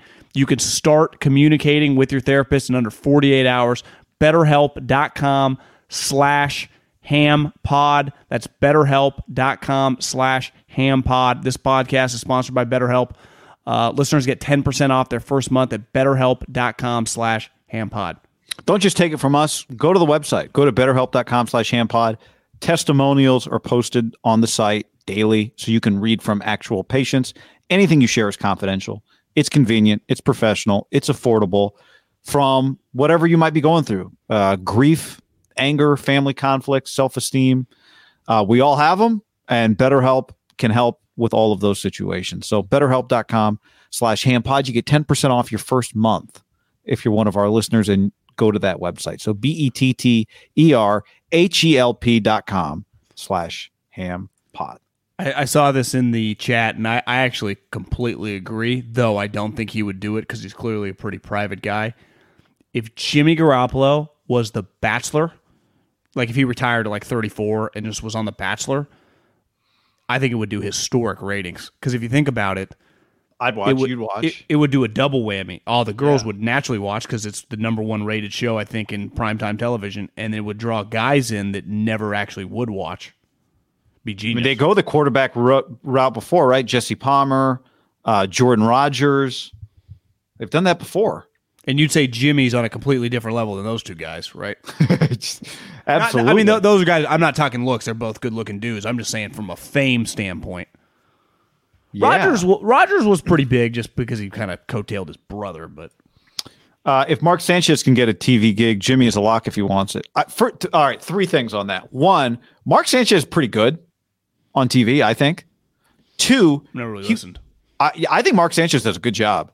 I think he's like one of the better analysts on TV pretty quickly. Kind of, to me, Greg Olson-ish. And also just like has some Romo qualities in that he's not afraid to just kind of be himself. He's kind of a fun guy naturally, right? Yeah. 2, he was the he was the quarterback of the Jets for back-to-back AFC championship games and USC. So let's not act like Mark Sanchez is some like, Mark Sanchez can do it. Like, no, I mean, Mark Sanchez is a big star. Let's not forget. Let's not forget, Mark Sanchez is a star. You remember when Pete told him not to go pro? Yeah, I think Pete admitted he was wrong about that. Yeah. He went 5th overall. Not that you could argue after that point in time, right? Okay, a few Trey Lance things we wanted to go through here, John, from what was said during the Niners press conference. Let me make sure I've got kind of the order here. I'm not sure what order these are in, John, so let's just play some things said about Trey Lance and react to them. Here we go. We were 3-5. That was kind of the breaking point where I knew it was getting close. I know everyone else thought it was there, but I agreed it was getting close to there. But once we won that game and went to 4-5 and ended up winning 4 in a row, I thought we had a chance. Okay, so remember the Niners were 3-5. The 5th loss was their loss to Colt McCoy and the Cardinals. They played the Rams the next week in prime time and won. So what Kyle's saying is, I know everyone thought the time was to put Trey Lance in at 3-5, and I know we were getting close. If the Niners had, instead of beating the Rams to get to 4-5, lost and were 3-6, is Kyle saying he would have started Jimmy against the Jags week 11? That's what he was saying. I was close. Maybe it wasn't the Jags game, but he was getting starts at the end of the season. I can just say this, as someone that's in the Niners content business, I'm glad the way it played out because 7-10 season with some Trey starts would not have been as sweet as what we just took in. So I was critical of the way he was handling it, like a lot of people were back then. Now I've pivoted weeks ago. He made the right decision. And, it shows you how, because you texted me the other day, you said that if Tart had caught the ball and the Niners win, Stafford's, the GOAT in a bad way, right? If a couple balls bounce the wrong way and they don't win that Rams game, and let's say instead of making a comeback, they end up losing 30-17 or something, it wouldn't have felt the same. The whole Jimmy vibe, I'd say. Even Jimmy had come so far and quieted so much of the Trey hype that by the time he made that play at the end of the game, I don't feel like a lot of people even blame Jimmy. I think that everyone came to grips with kind of what Jimmy was and appreciated what he brought to the table down the stretch. I think also partly because even if that ball, let's say, is if he doesn't try and get rid of it, then there's a 4th and 25 is coming up to save the season, which, it's been made before, right? But I think if that was first down, I think there'd be a lot more anger. It would have, it was about to be 4th and 22, right? And he was running for his life. Yeah. Yeah. So, but now, I the other thing I think we can come to grips with too is the big games down the stretch. I think the Tennessee game and all 3 playoff games and the Rams' final playoff, or essentially was a playoff game. I know they lost the Titans game, but I just don't see how Trey, given what we saw with the Texans, that I think he would have been overwhelmed. It would have been too much for him. Yeah, maybe. I don't write off completely that he would. This is where I think it's, everything's black and white. You won the game or you lost the game. Like to your point on Stafford, so you're either the guy that won or you're the guy that lost. There's no in between. Who knows what happened? Maybe they lose to the Vikings, but they beat the Seahawks. Who knows what happens? But I do think it's interesting for Kyle to say, I know everybody was talking about it, and yes, I was thinking it too, right? He was aware of the conversation going on outside, and you don't have to be listening to every podcast to know. It's pretty obvious what's going on. Sure. By the way, the questions that are being asked to you, if nothing else. But I think what's interesting is if they had lost to the Rams instead of beating the Rams, they would have been then 3-6, right? Well, that is now decision time because you're playing the Jags. So if you play Jimmy against the Jags, you do win that game, right? You're winning that game. So then you're 4-6. So then you're not replacing him against the Vikings. You wouldn't play him against the Jags only to play Trey Lance the next week against the Vikings. So they probably had to lose another game after the Rams game. That'd be my guess. Based on what he's saying. It's hard to tell if he's injured and playing shitty. I mean, maybe you start getting 4-6, you just get a little desperate. It's much easier to operate when you're 5-5, right? Or 6-5 or 5-6. But to me, once you get several games under 500 in November, I think you can throw a curveball. It would have been understandable. 4-6 against the Vikings, I think you could have justified it there. But what sense would it make then to play him against the Jags, right? Well, because it was an easy landing spot. They were terrible. No. Well, what sense would it make to play Jimmy? It would, like, to me, that's the spot you play Trey. Yeah, you don't play Jimmy against the Jags if you're going to replace Jimmy the next week against Minnesota. Yeah, I think if it's flip-flopped and they get their ass kicked against the Rams, I think he's starting against the Jags. Now, when I'm saying that Trey couldn't have handled those games, I'm talking about one-off situations. Who knows how it goes, like you said, if you get game in, game out, game in, game out, game in, game out, right, and keep improving. I'm talking about just specifically Trey started against the Rams. Trey started against the Packers just with his 2 starts. You should naturally, when you're talented, right, think about all the players on the Niners, beside like Bosa, who just immediately was great. Kittle got better and better. Debo, better and better. Ayuk, better and better.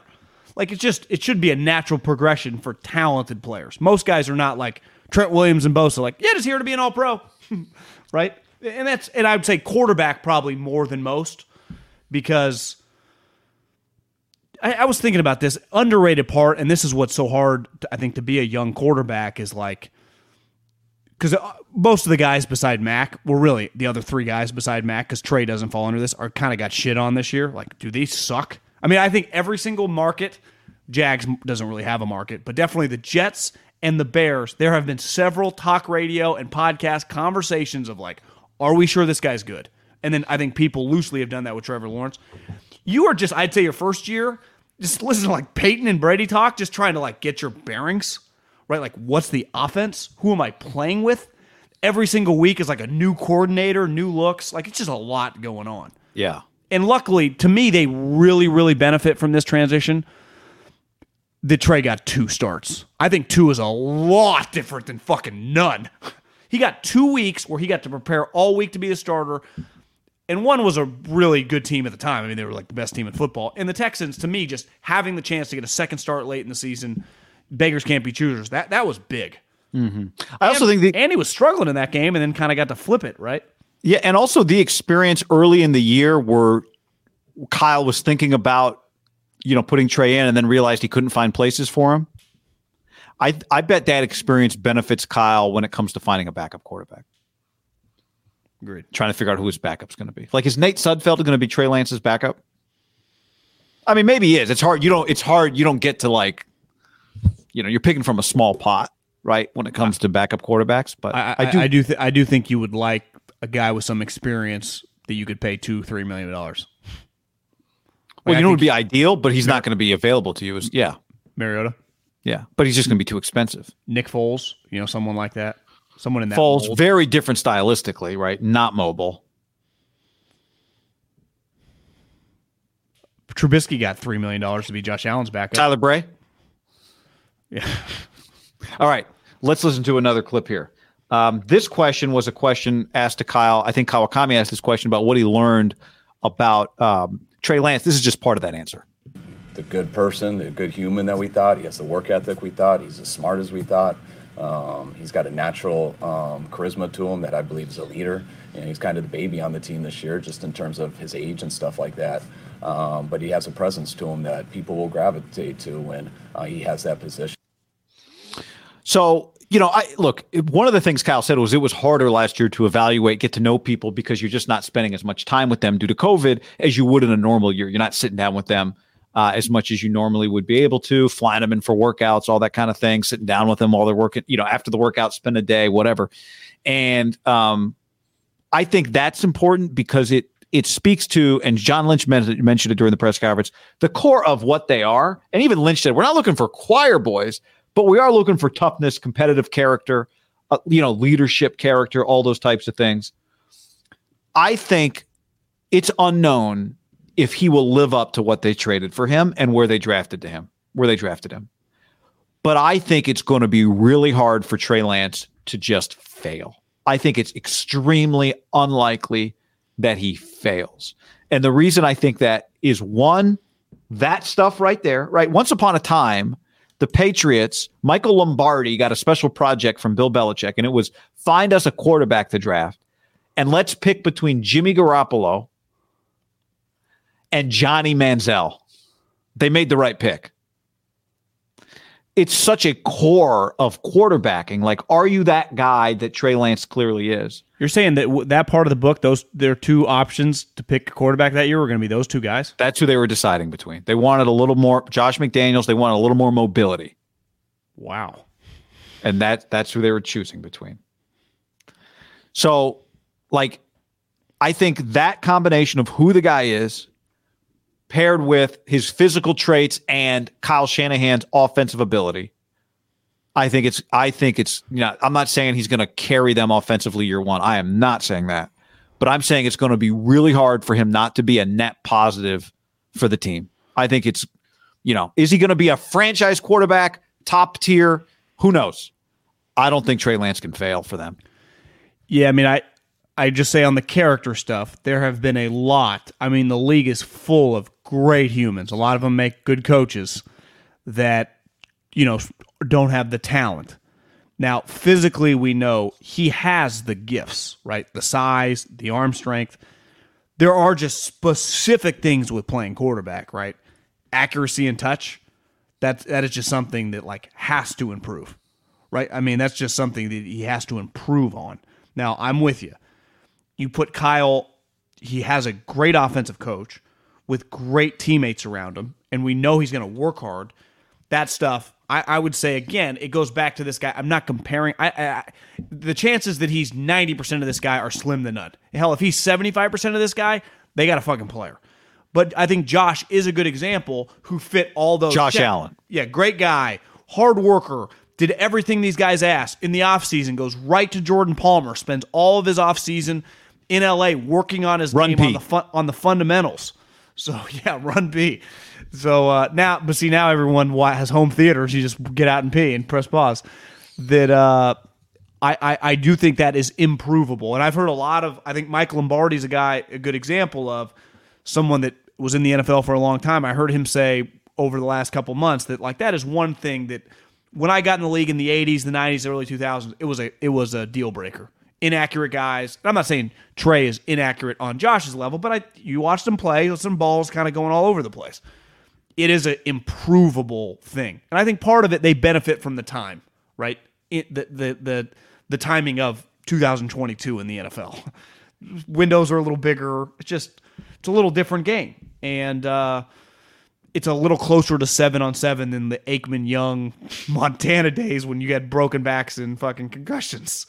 So he does have specific things, though, that are just because I do believe that they're going to get him in position to learn football, to understand defenses. The offense is very quarterback friendly. Clearly, the IQ stuff that the Colts valued. What was it last year that him and one other guy? The blue. It was like a blue check or something. Was it him and Mac Jones or him and one other guy? No, it was him and a player, huh? Oh, Devontae Smith. Yeah, Devontae Smith, who's plus character. So. You bet on those guys. But again, I'm not trying to be negative Nancy. They're just it's like baseball. You got to learn to hit the curve, right? You gotta hit, there is just going to be something that for him to be, because ultimately, like you said, if he's just if we're just he's the 12th best quarterback, they are hoping for. You don't need to be top 4 guy, but can you just be he's a top 7, 8 guy? Like Stafford, he's not a top 5 guy, but he's damn sure the Rams feel like they got a top guy. He's not a tier 1 guy, but he is in that category where a quarterback can make up for whatever mistake a coach made, or a quarterback can fix it on the field. He can fix it. To me, that's what they're looking for. I think everything else would be gravy. Yeah. Ultimately, I think Sean McDermott would tell you, we didn't think he was going to be this good. But we did believe in him, unlike everyone on the outside, that he could be a really good player, right? So ideally, you just get a player, and this is where the character stuff comes in. They exceed your expectation because they just refuse to stop working.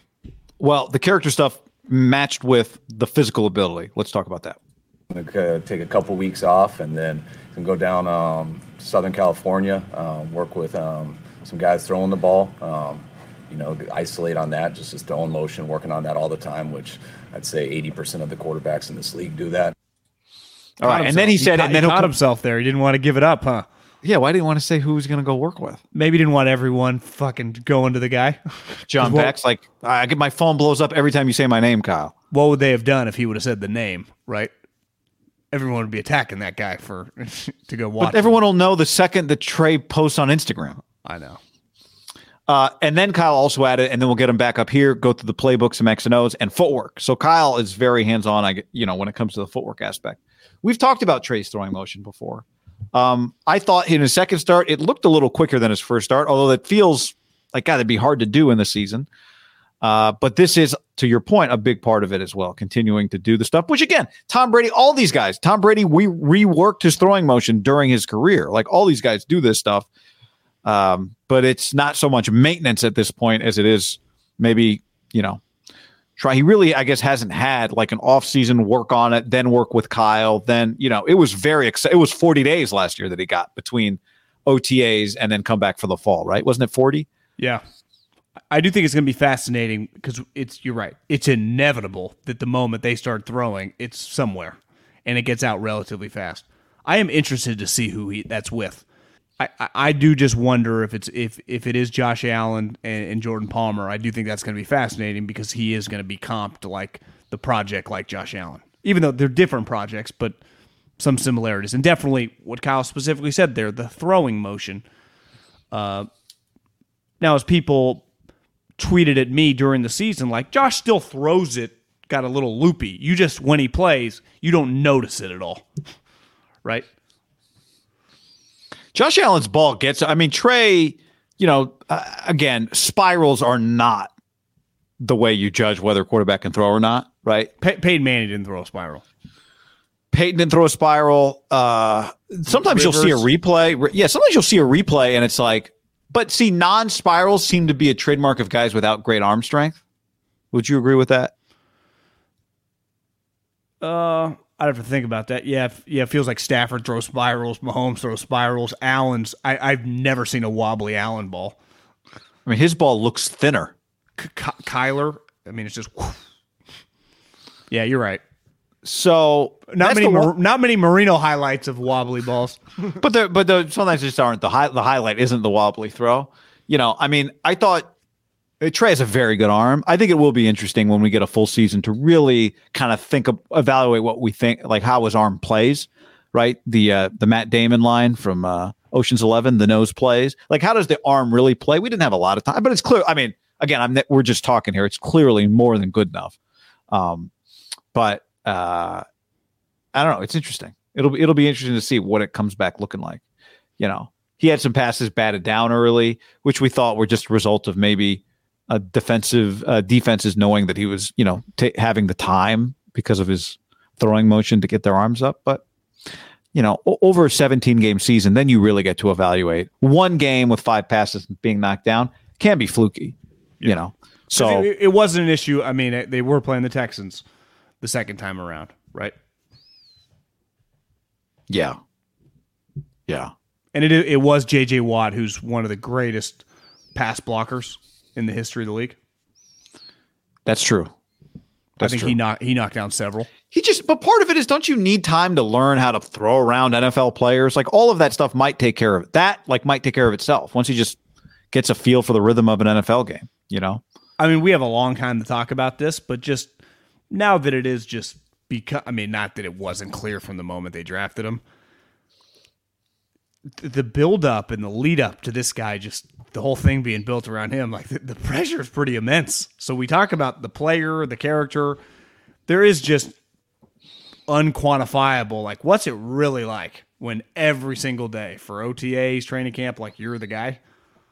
Like this is hard. It's the NFL. You go through adversity even when you play well. Like you lose. You just ask Josh Allen. He just lost a playoff game where he's like, I had the greatest game of my life. Like shit's hard.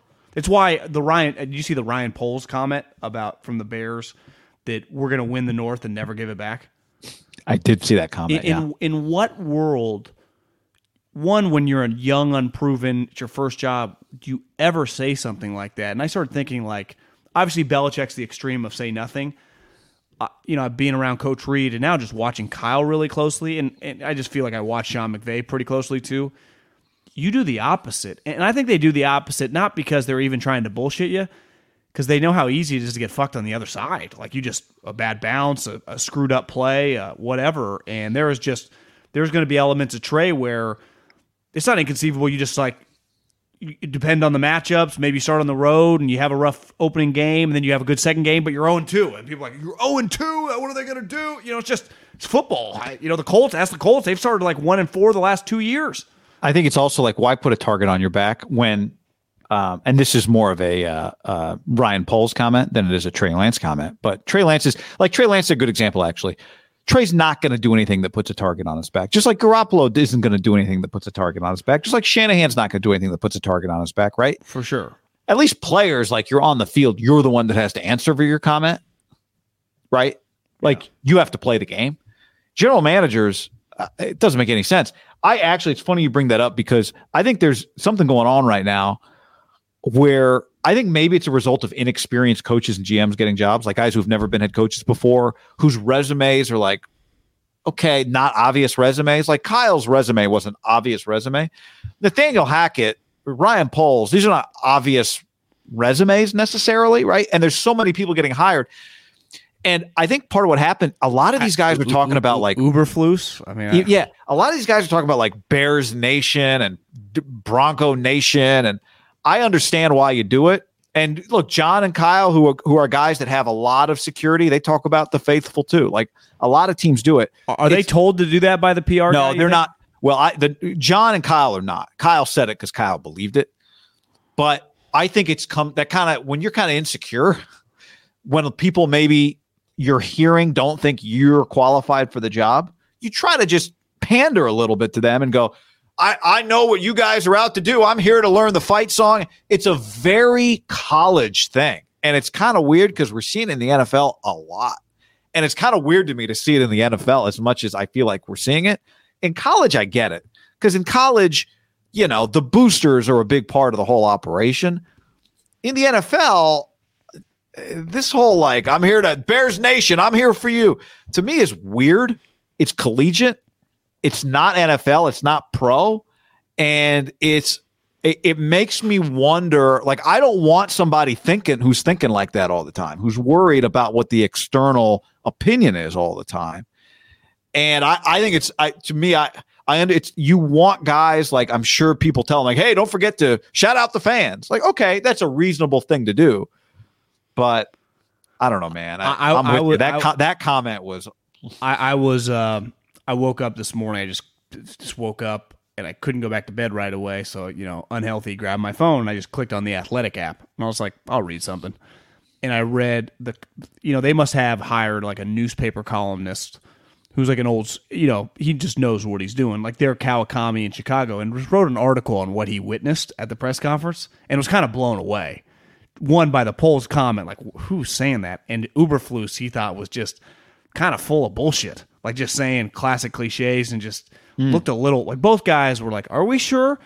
And back to Trey Lance, like that's what Justin Fields has to deal with. Like the one thing I thought, like just seeing some clips of those guys is like, that's Justin Fields' caretakers, where even if John Lynch heads to Fox, like he's got Kyle and he's got really the teammates around him, Debo, Trent Williams, Brandon Ayuk now, Fred Warner, Nick Bosa. Like they just have an infrastructure that you feel like, honestly, I kind of feel bad for some of these younger quarterbacks, with Trevor Lawrence, Justin Fields. Like, it's just, what are we doing? And this is where Trey Lance, he won't even know this yet. How could he? How lucky he is to get drafted number 3. Most teams drafting number 3 don't play in the NFC Championship, right? Most teams, like when they got Patrick Mahomes, don't have a playoff team ready to roll with Andy Reid as their coach at 12 or whatever.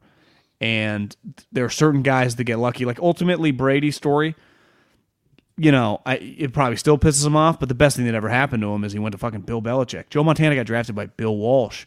It's really, really hard to overcome. I would say there's a decent chance that Ryan Poles and Uberflus make it like 3 years. And there's a decent chance in 3 years where like Justin Fields sucks.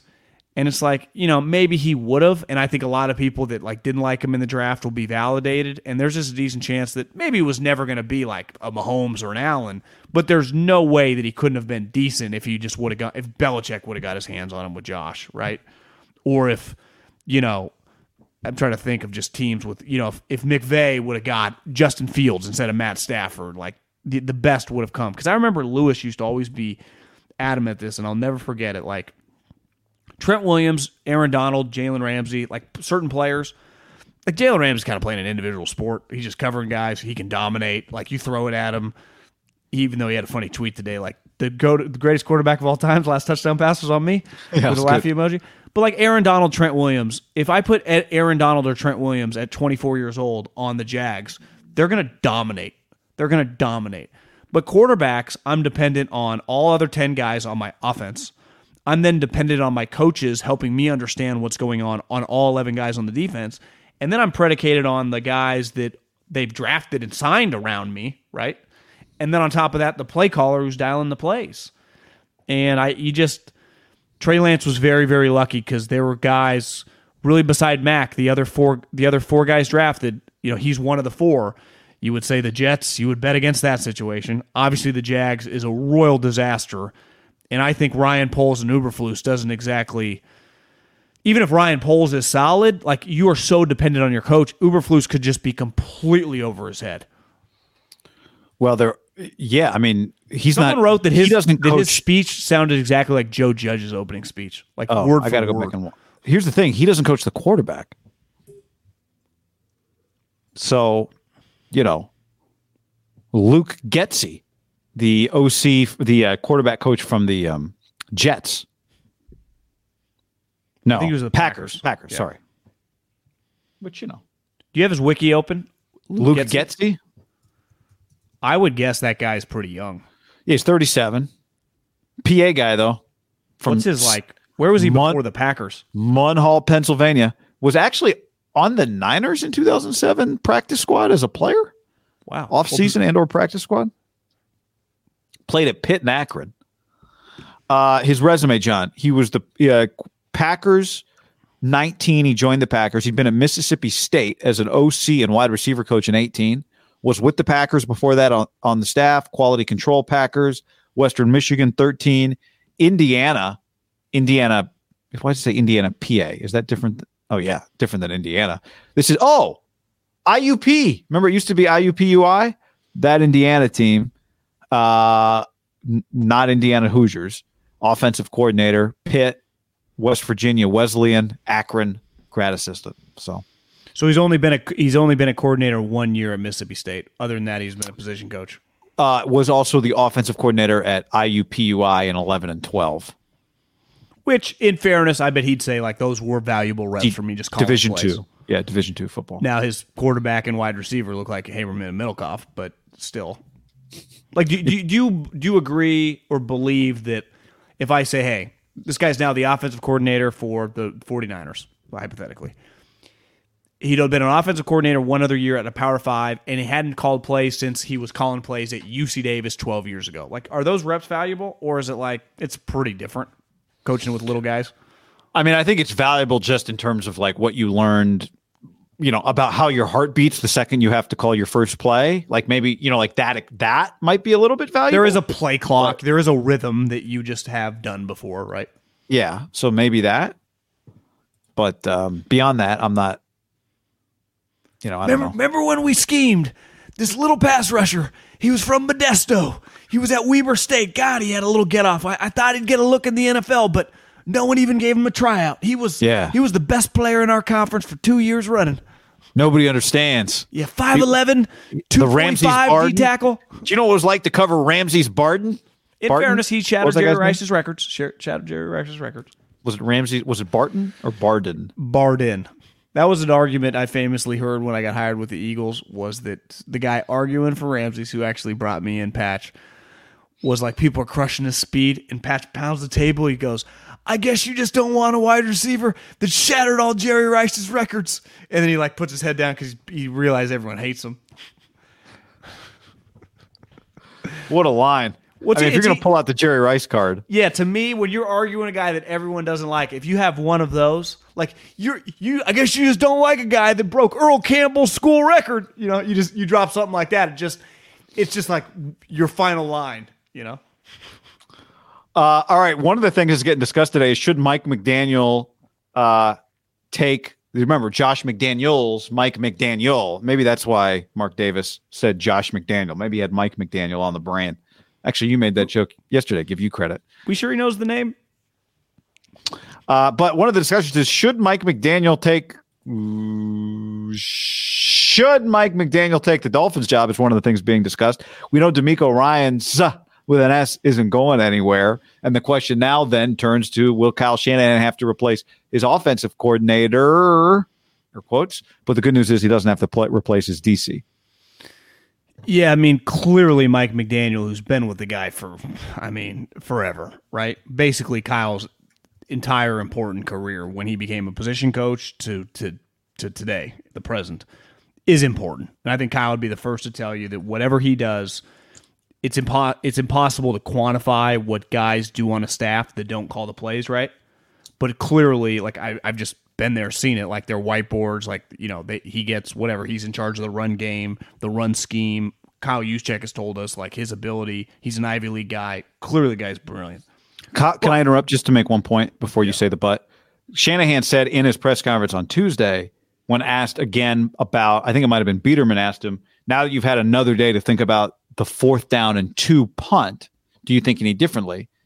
And he talked about how the problem was that it was 2.5 yards, that it went from 2nd and 1 to 3rd and 2 to 4th and 2.5, but that before I think it was either before the 2nd down or before the 3rd down play, he actually said into the headset, guys, if it's like 4th and an inch or 2, we're going to go for it. What do we like here? So part of what was happening in Kyle Shanahan's headset was Mike McDaniel, maybe Bobby Slowick, guys were talking in his headset about what play they would like on 4th and 1. So to your point, the decisions that get made, I don't know that Kyle Shanahan asks a lot. We don't know. I always get the impression Kyle does what he wants when it comes to play calling. But sorry, just an example of kind of what happens. I wonder if it's maybe a little more collaborative than we think, just because he's been with Mike. Why wouldn't he? I mean, he's been with Mike from day one. But ultimately, the run game, it is his run game, right? I mean, it's his family's scheme. Mike McDaniel, even if Kyle would tell you it's the best system I'm ever going to have, and let's just say that's true, it's just much easier to replace someone on offense than it would be for him on defense, because they would literally need a new defensive coordinator, right? They need a new guy to call the plays. And it is the most valuable thing about having Kyle Shanahan or Sean McVay or, I saw Nathaniel Hackett said he's going to call plays. That was the other thing. Uberflus said he's not going to call defense. No. So I think that losing DeMeco Ryan would have been much. I think it would have been a huge question. I would have been. I think everyone would have been like, "What the hell is he going to do? Is he going to elevate James, Belcher, the dude that had coached for Arians, and just move him up? He's been a defensive coordinator several stops. Would he go in the Zimmer, Wink Martindale kind of that crew? Vic doesn't make as much sense because he runs a 3-4, and it's pretty clear like what they do with their front. Like they are not running a 3-4. But like McDaniel, again, blow, but you don't lose a play caller. Yeah. Is he going to be the next? It kind of feels like he's a decent chance he's the next head coach of the Miami Dolphins. So his second interview, there's some discussion. His second interview is, Kyle said, Thursday with Miami. Now, Miami needs to hire a head coach. They got some other things to deal with. If you're Mike McDaniel, I'm not being funny. One of the questions you ask in your interview is like, guys, are you going to ever tell me to tank? Right? What is my level of power here? And I do wonder, here's the thing. What if you're like, hey, $250,000 a game, I'm in. Maybe you put that in the contract? Yeah, $250 a game, and I would say anything in December is $500,000 a game, because that's really when we, get it in. Yeah, no, a week, I guess what would it be now? A week 18 loss is worth a lot, because it's hard to lose week 18 if you're playing a team that's also trying to lose. Yeah, no, I got a lot of players that know they're going to be free agents. They're giving it their all. I'm going to have to call shitty plays. Week 18 is worth $1 million. Any team below you in the standings, also you should get extra. Like if we got to lose to the Jets, that's hard. Losing to the Jags, that's hard to lose to the Jags. You got to really try. Harbaugh got all those bonuses this year for making the playoffs and beating Ohio State. If I get the number 1 overall pick, that is a year's salary. That value alone. If it's going to end up with a quarterback. Oh, like a rolling contract, like an auto kick. Like if I win the national championship as a head coach, like $3 million bonus, like boom, $6 million. At this point, it feels like a major win for Kyle. If after the year they had, he comes back with both of those guys, And one thing you do know, it feels like the clock is ticking on DeMeco, right?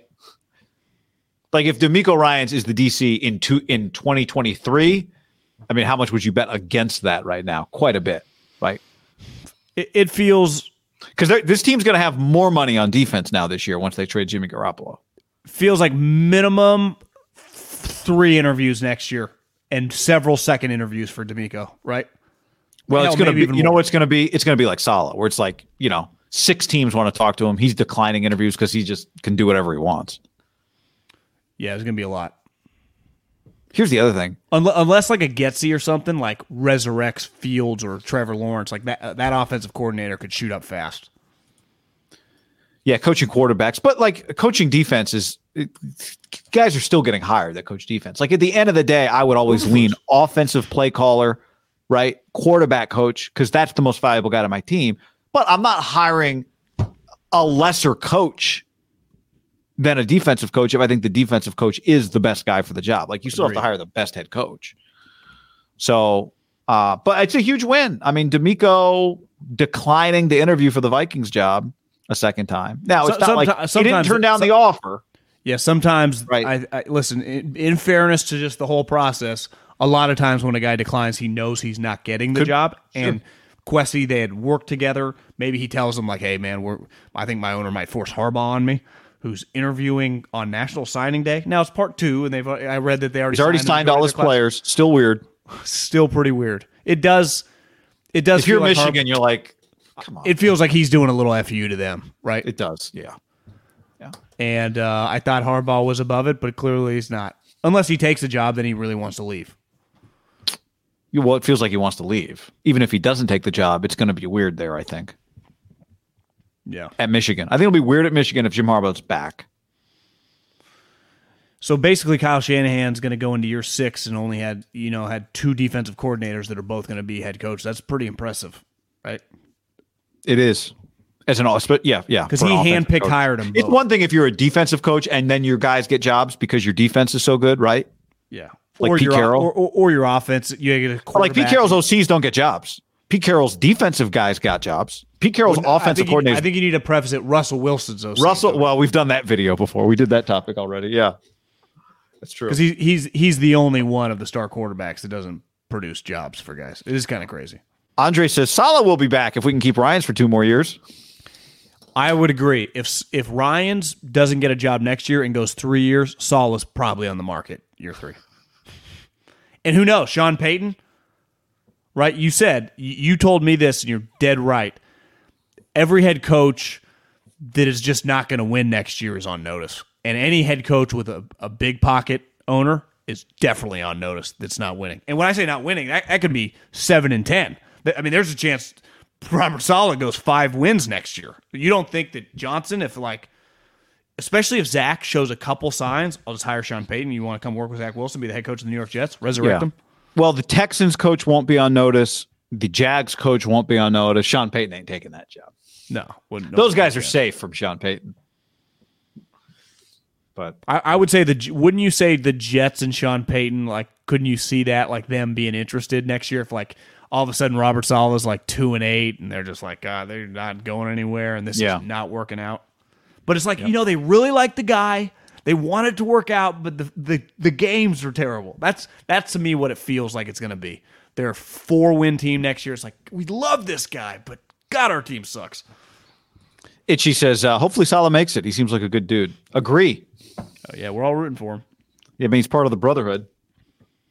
Replacing LaFleur also, I guess if Saleh does make it to year 3 and their offense sucks, LaFleur could be just get fired. Well, he could. Yeah, I mean, would he come back to the Niners, or would he go work feel for his brother? Maybe brother's losing a ton of guys. Yeah, would go. The Packers are losing a ton of guys. Tom Brady has officially retired. John, that happened early Tuesday morning in the Pacific time zone. Schefter, I thought your Schefter tweet was that Randy Travis.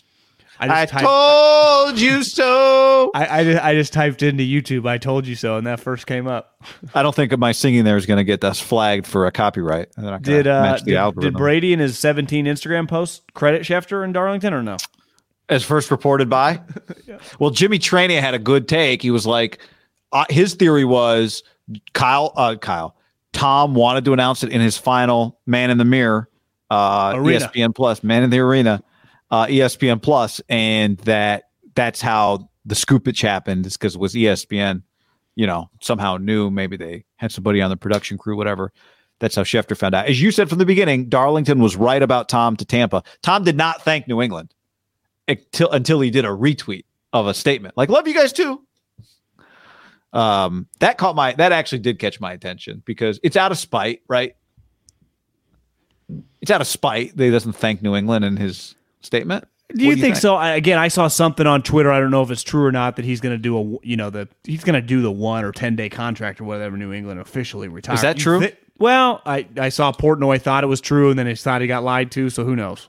Seems why would he not? You saying he's thanking only Tampa because his thank you to New England is going to be so big and heartfelt? That's interesting theory. New England then tweeted something and he quoted it. So it's like, is that all he's going to do? I also saw. I don't know. I'm torn on it. It's definitely a conscious effort, but does he have to? Didn't he already thank them 2 years ago? He doesn't have to do anything.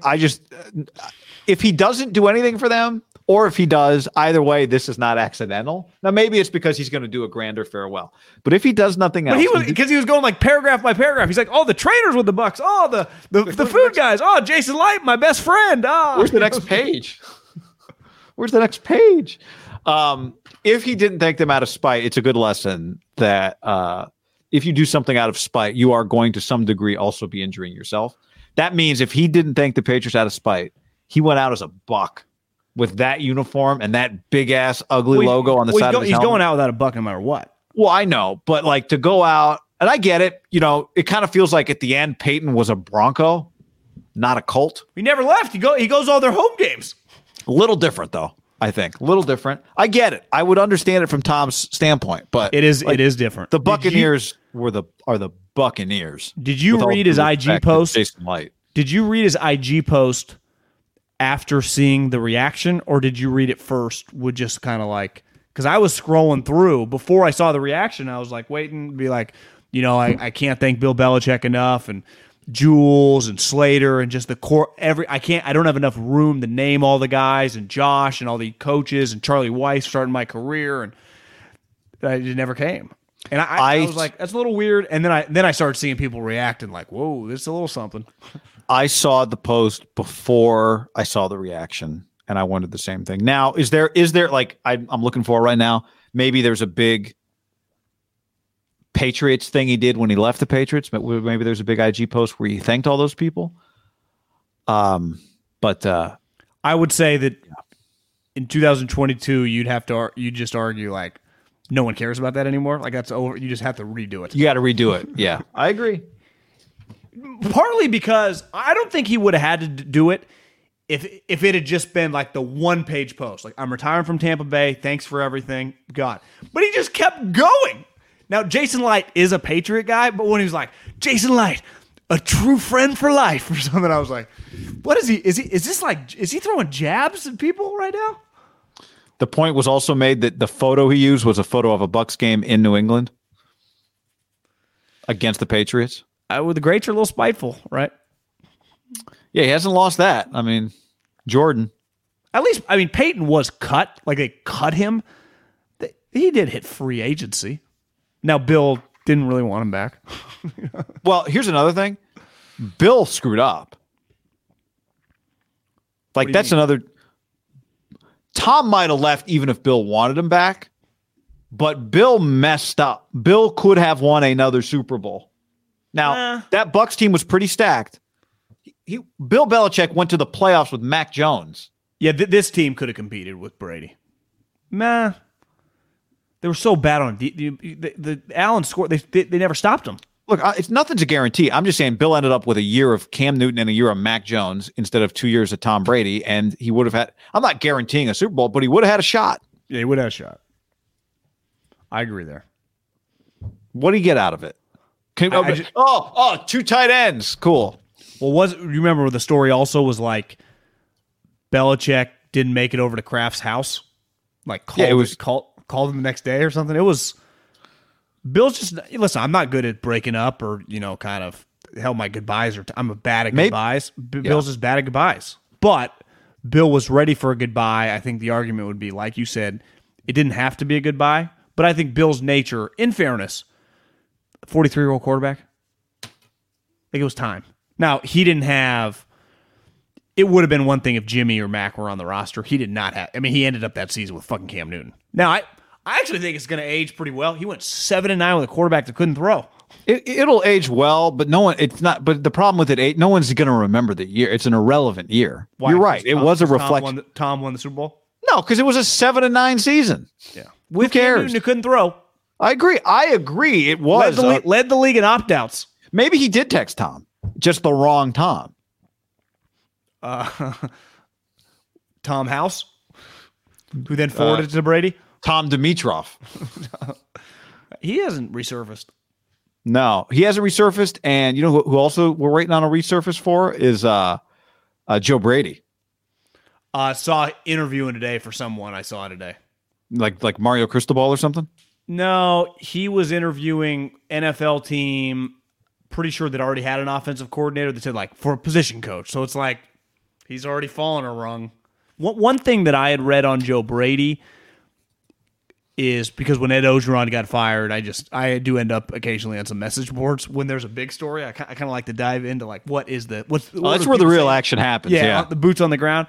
Joe Brady had been adamant and told people when he left, like inside sources, like he hated recruiting. Like it was something he just didn't. I think he's maybe more introvert. I don't know what his deal is. Did not like recruiting. I think he avoids college. But didn't Rule hire McAdoo? I think it's his offensive coordinator. Oh, good luck. Rule's in trouble. The message boards is where the first story of Caleb Williams going to USC. His car was seen on a flatbed headed west out of the city. That's Caleb Williams. What kind of car? It's like I saw the photo. It's like a blacked out Range Rover. I bet whenever we find out what he's making at SC, it's going to be. I mean, it's the biggest portal signing ever. In the short era of the portal. That was coming west from Sooner Country. You're saying? Yes, yeah, because it was like, is he?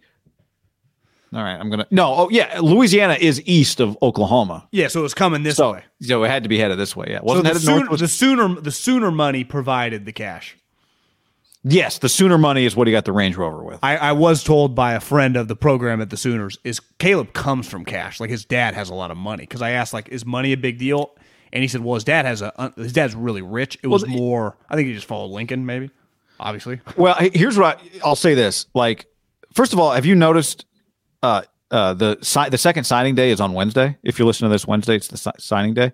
It's not as big a deal. Like, you know, a lot of the scholarships have been given out. The signings have been Is it a big deal at all? Haven't people been giving it to transfer portal kids? Yeah. Well, USC is number 1 24/7 rankings in the transfer portal right now. Ole Miss is number 2. Lane Kiffin. How do you rank transfer portal kids? Just whatever the star ranking on the transfer is. When he was coming out of high school. So like Caleb, but I don't think you get, if you stunk, no one really cares if you're a 4-star, but Caleb Williams maintained his 5-star. So SC now has they've got a 5-star Caleb Williams and they got a 5-star quarterback coming in next year's class. So Lincoln's already got 2 5-star quarterbacks. What was Jerry Rice's kid? Brendan Rice, I think they got a lot of attention for the running back from Oregon that transferred to USC, Travis Dye, who led the Pac-12 in total yards last year. Little number 24. Was he 24? Kind of a smaller no sleeves. Yeah, no sleeves, no gloves. Austin Jones, who is a running back from Stanford, transferred there. I think Brendan Rice is going to be. Brendan Rice, I've seen him in person. Colorado, he's big. Well, I mean, big. He's like 6'2", 6'3". He's good. Like, he's good. I think he's going to be an impact player for USC. Drake London type big receiver? Not that type. But it's like good returner, scored a couple return touchdowns. He's a really good player.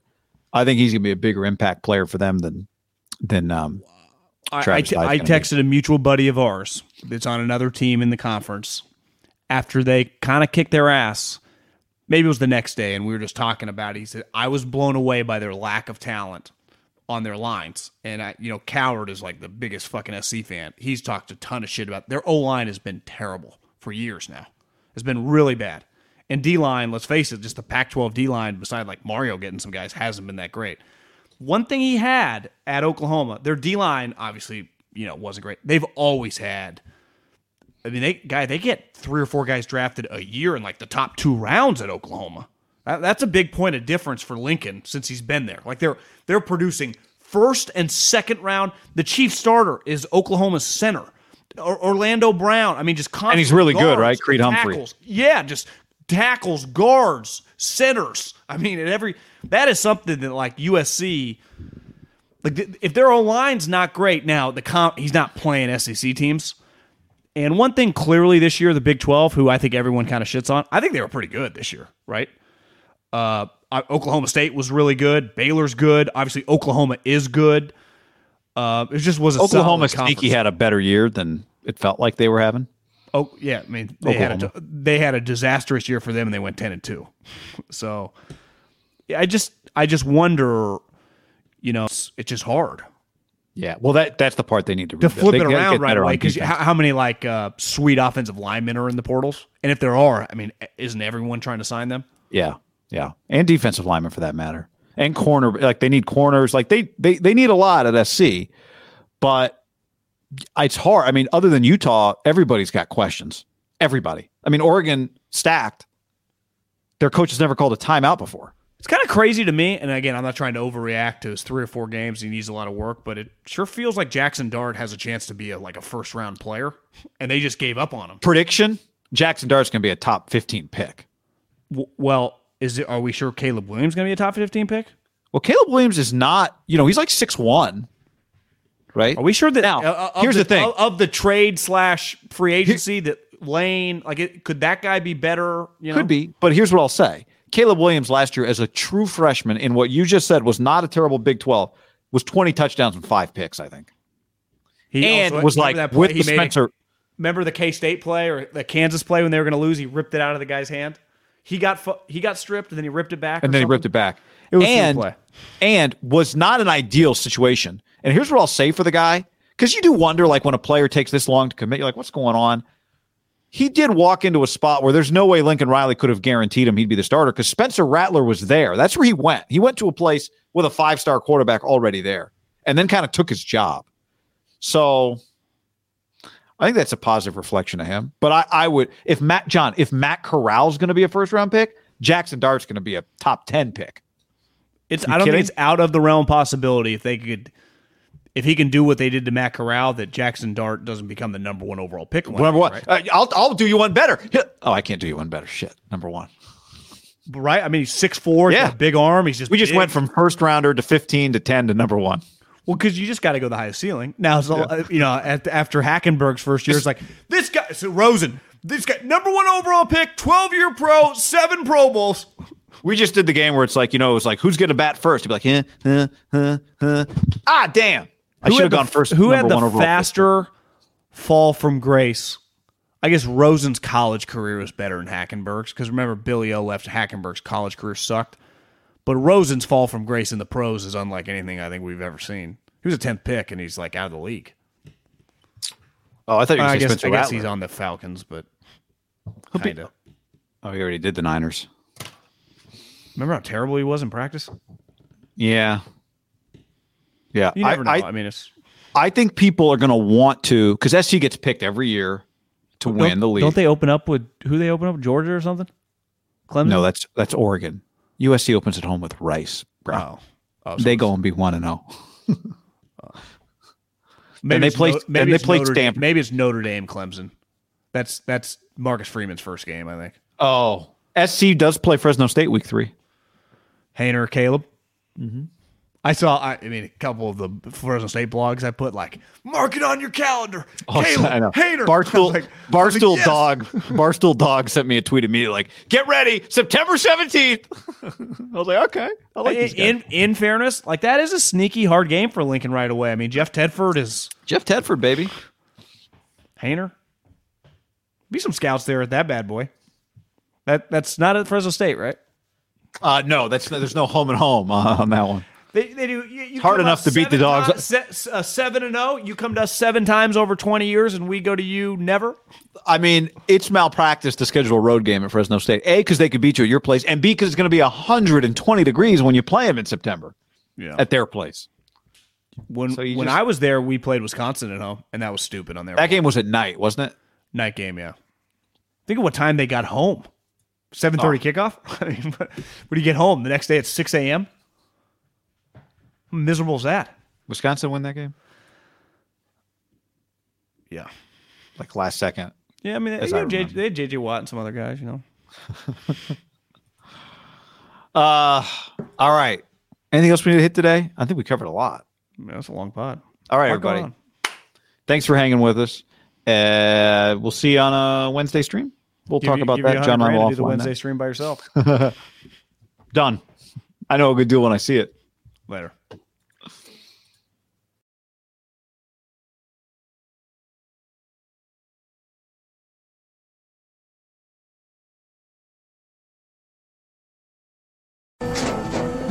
After the end of a good fight, you deserve an ice-cold reward. Modelo is the mark of a fighter. You've earned this rich golden lager with a crisp, refreshing taste. Because you know, the bigger the fight, the better the reward. You put in the hours, the energy, the tough labor. You are a fighter, and Modelo is your reward. Modelo, the mark of a fighter. Drink responsibly. Beer imported by Crown Imports, Chicago, Illinois. This is the story of the one. As a maintenance engineer, he hears things differently.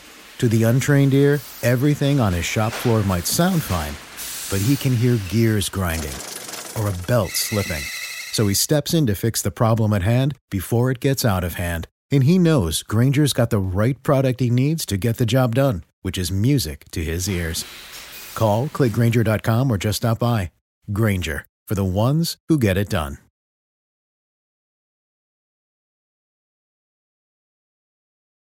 When you need mealtime inspiration, it's worth shopping Kroger, where you'll find over 30,000 mouth-watering choices that excite your inner foodie. And no matter what tasty choice you make, you'll enjoy our everyday low prices, plus extra ways to save, like digital coupons worth over $600 each week. You can also save up to $1 off per gallon at the pump with fuel points. More savings and more inspiring flavors make shopping Kroger worth it every time. Kroger, fresh for everyone. Fuel restrictions apply.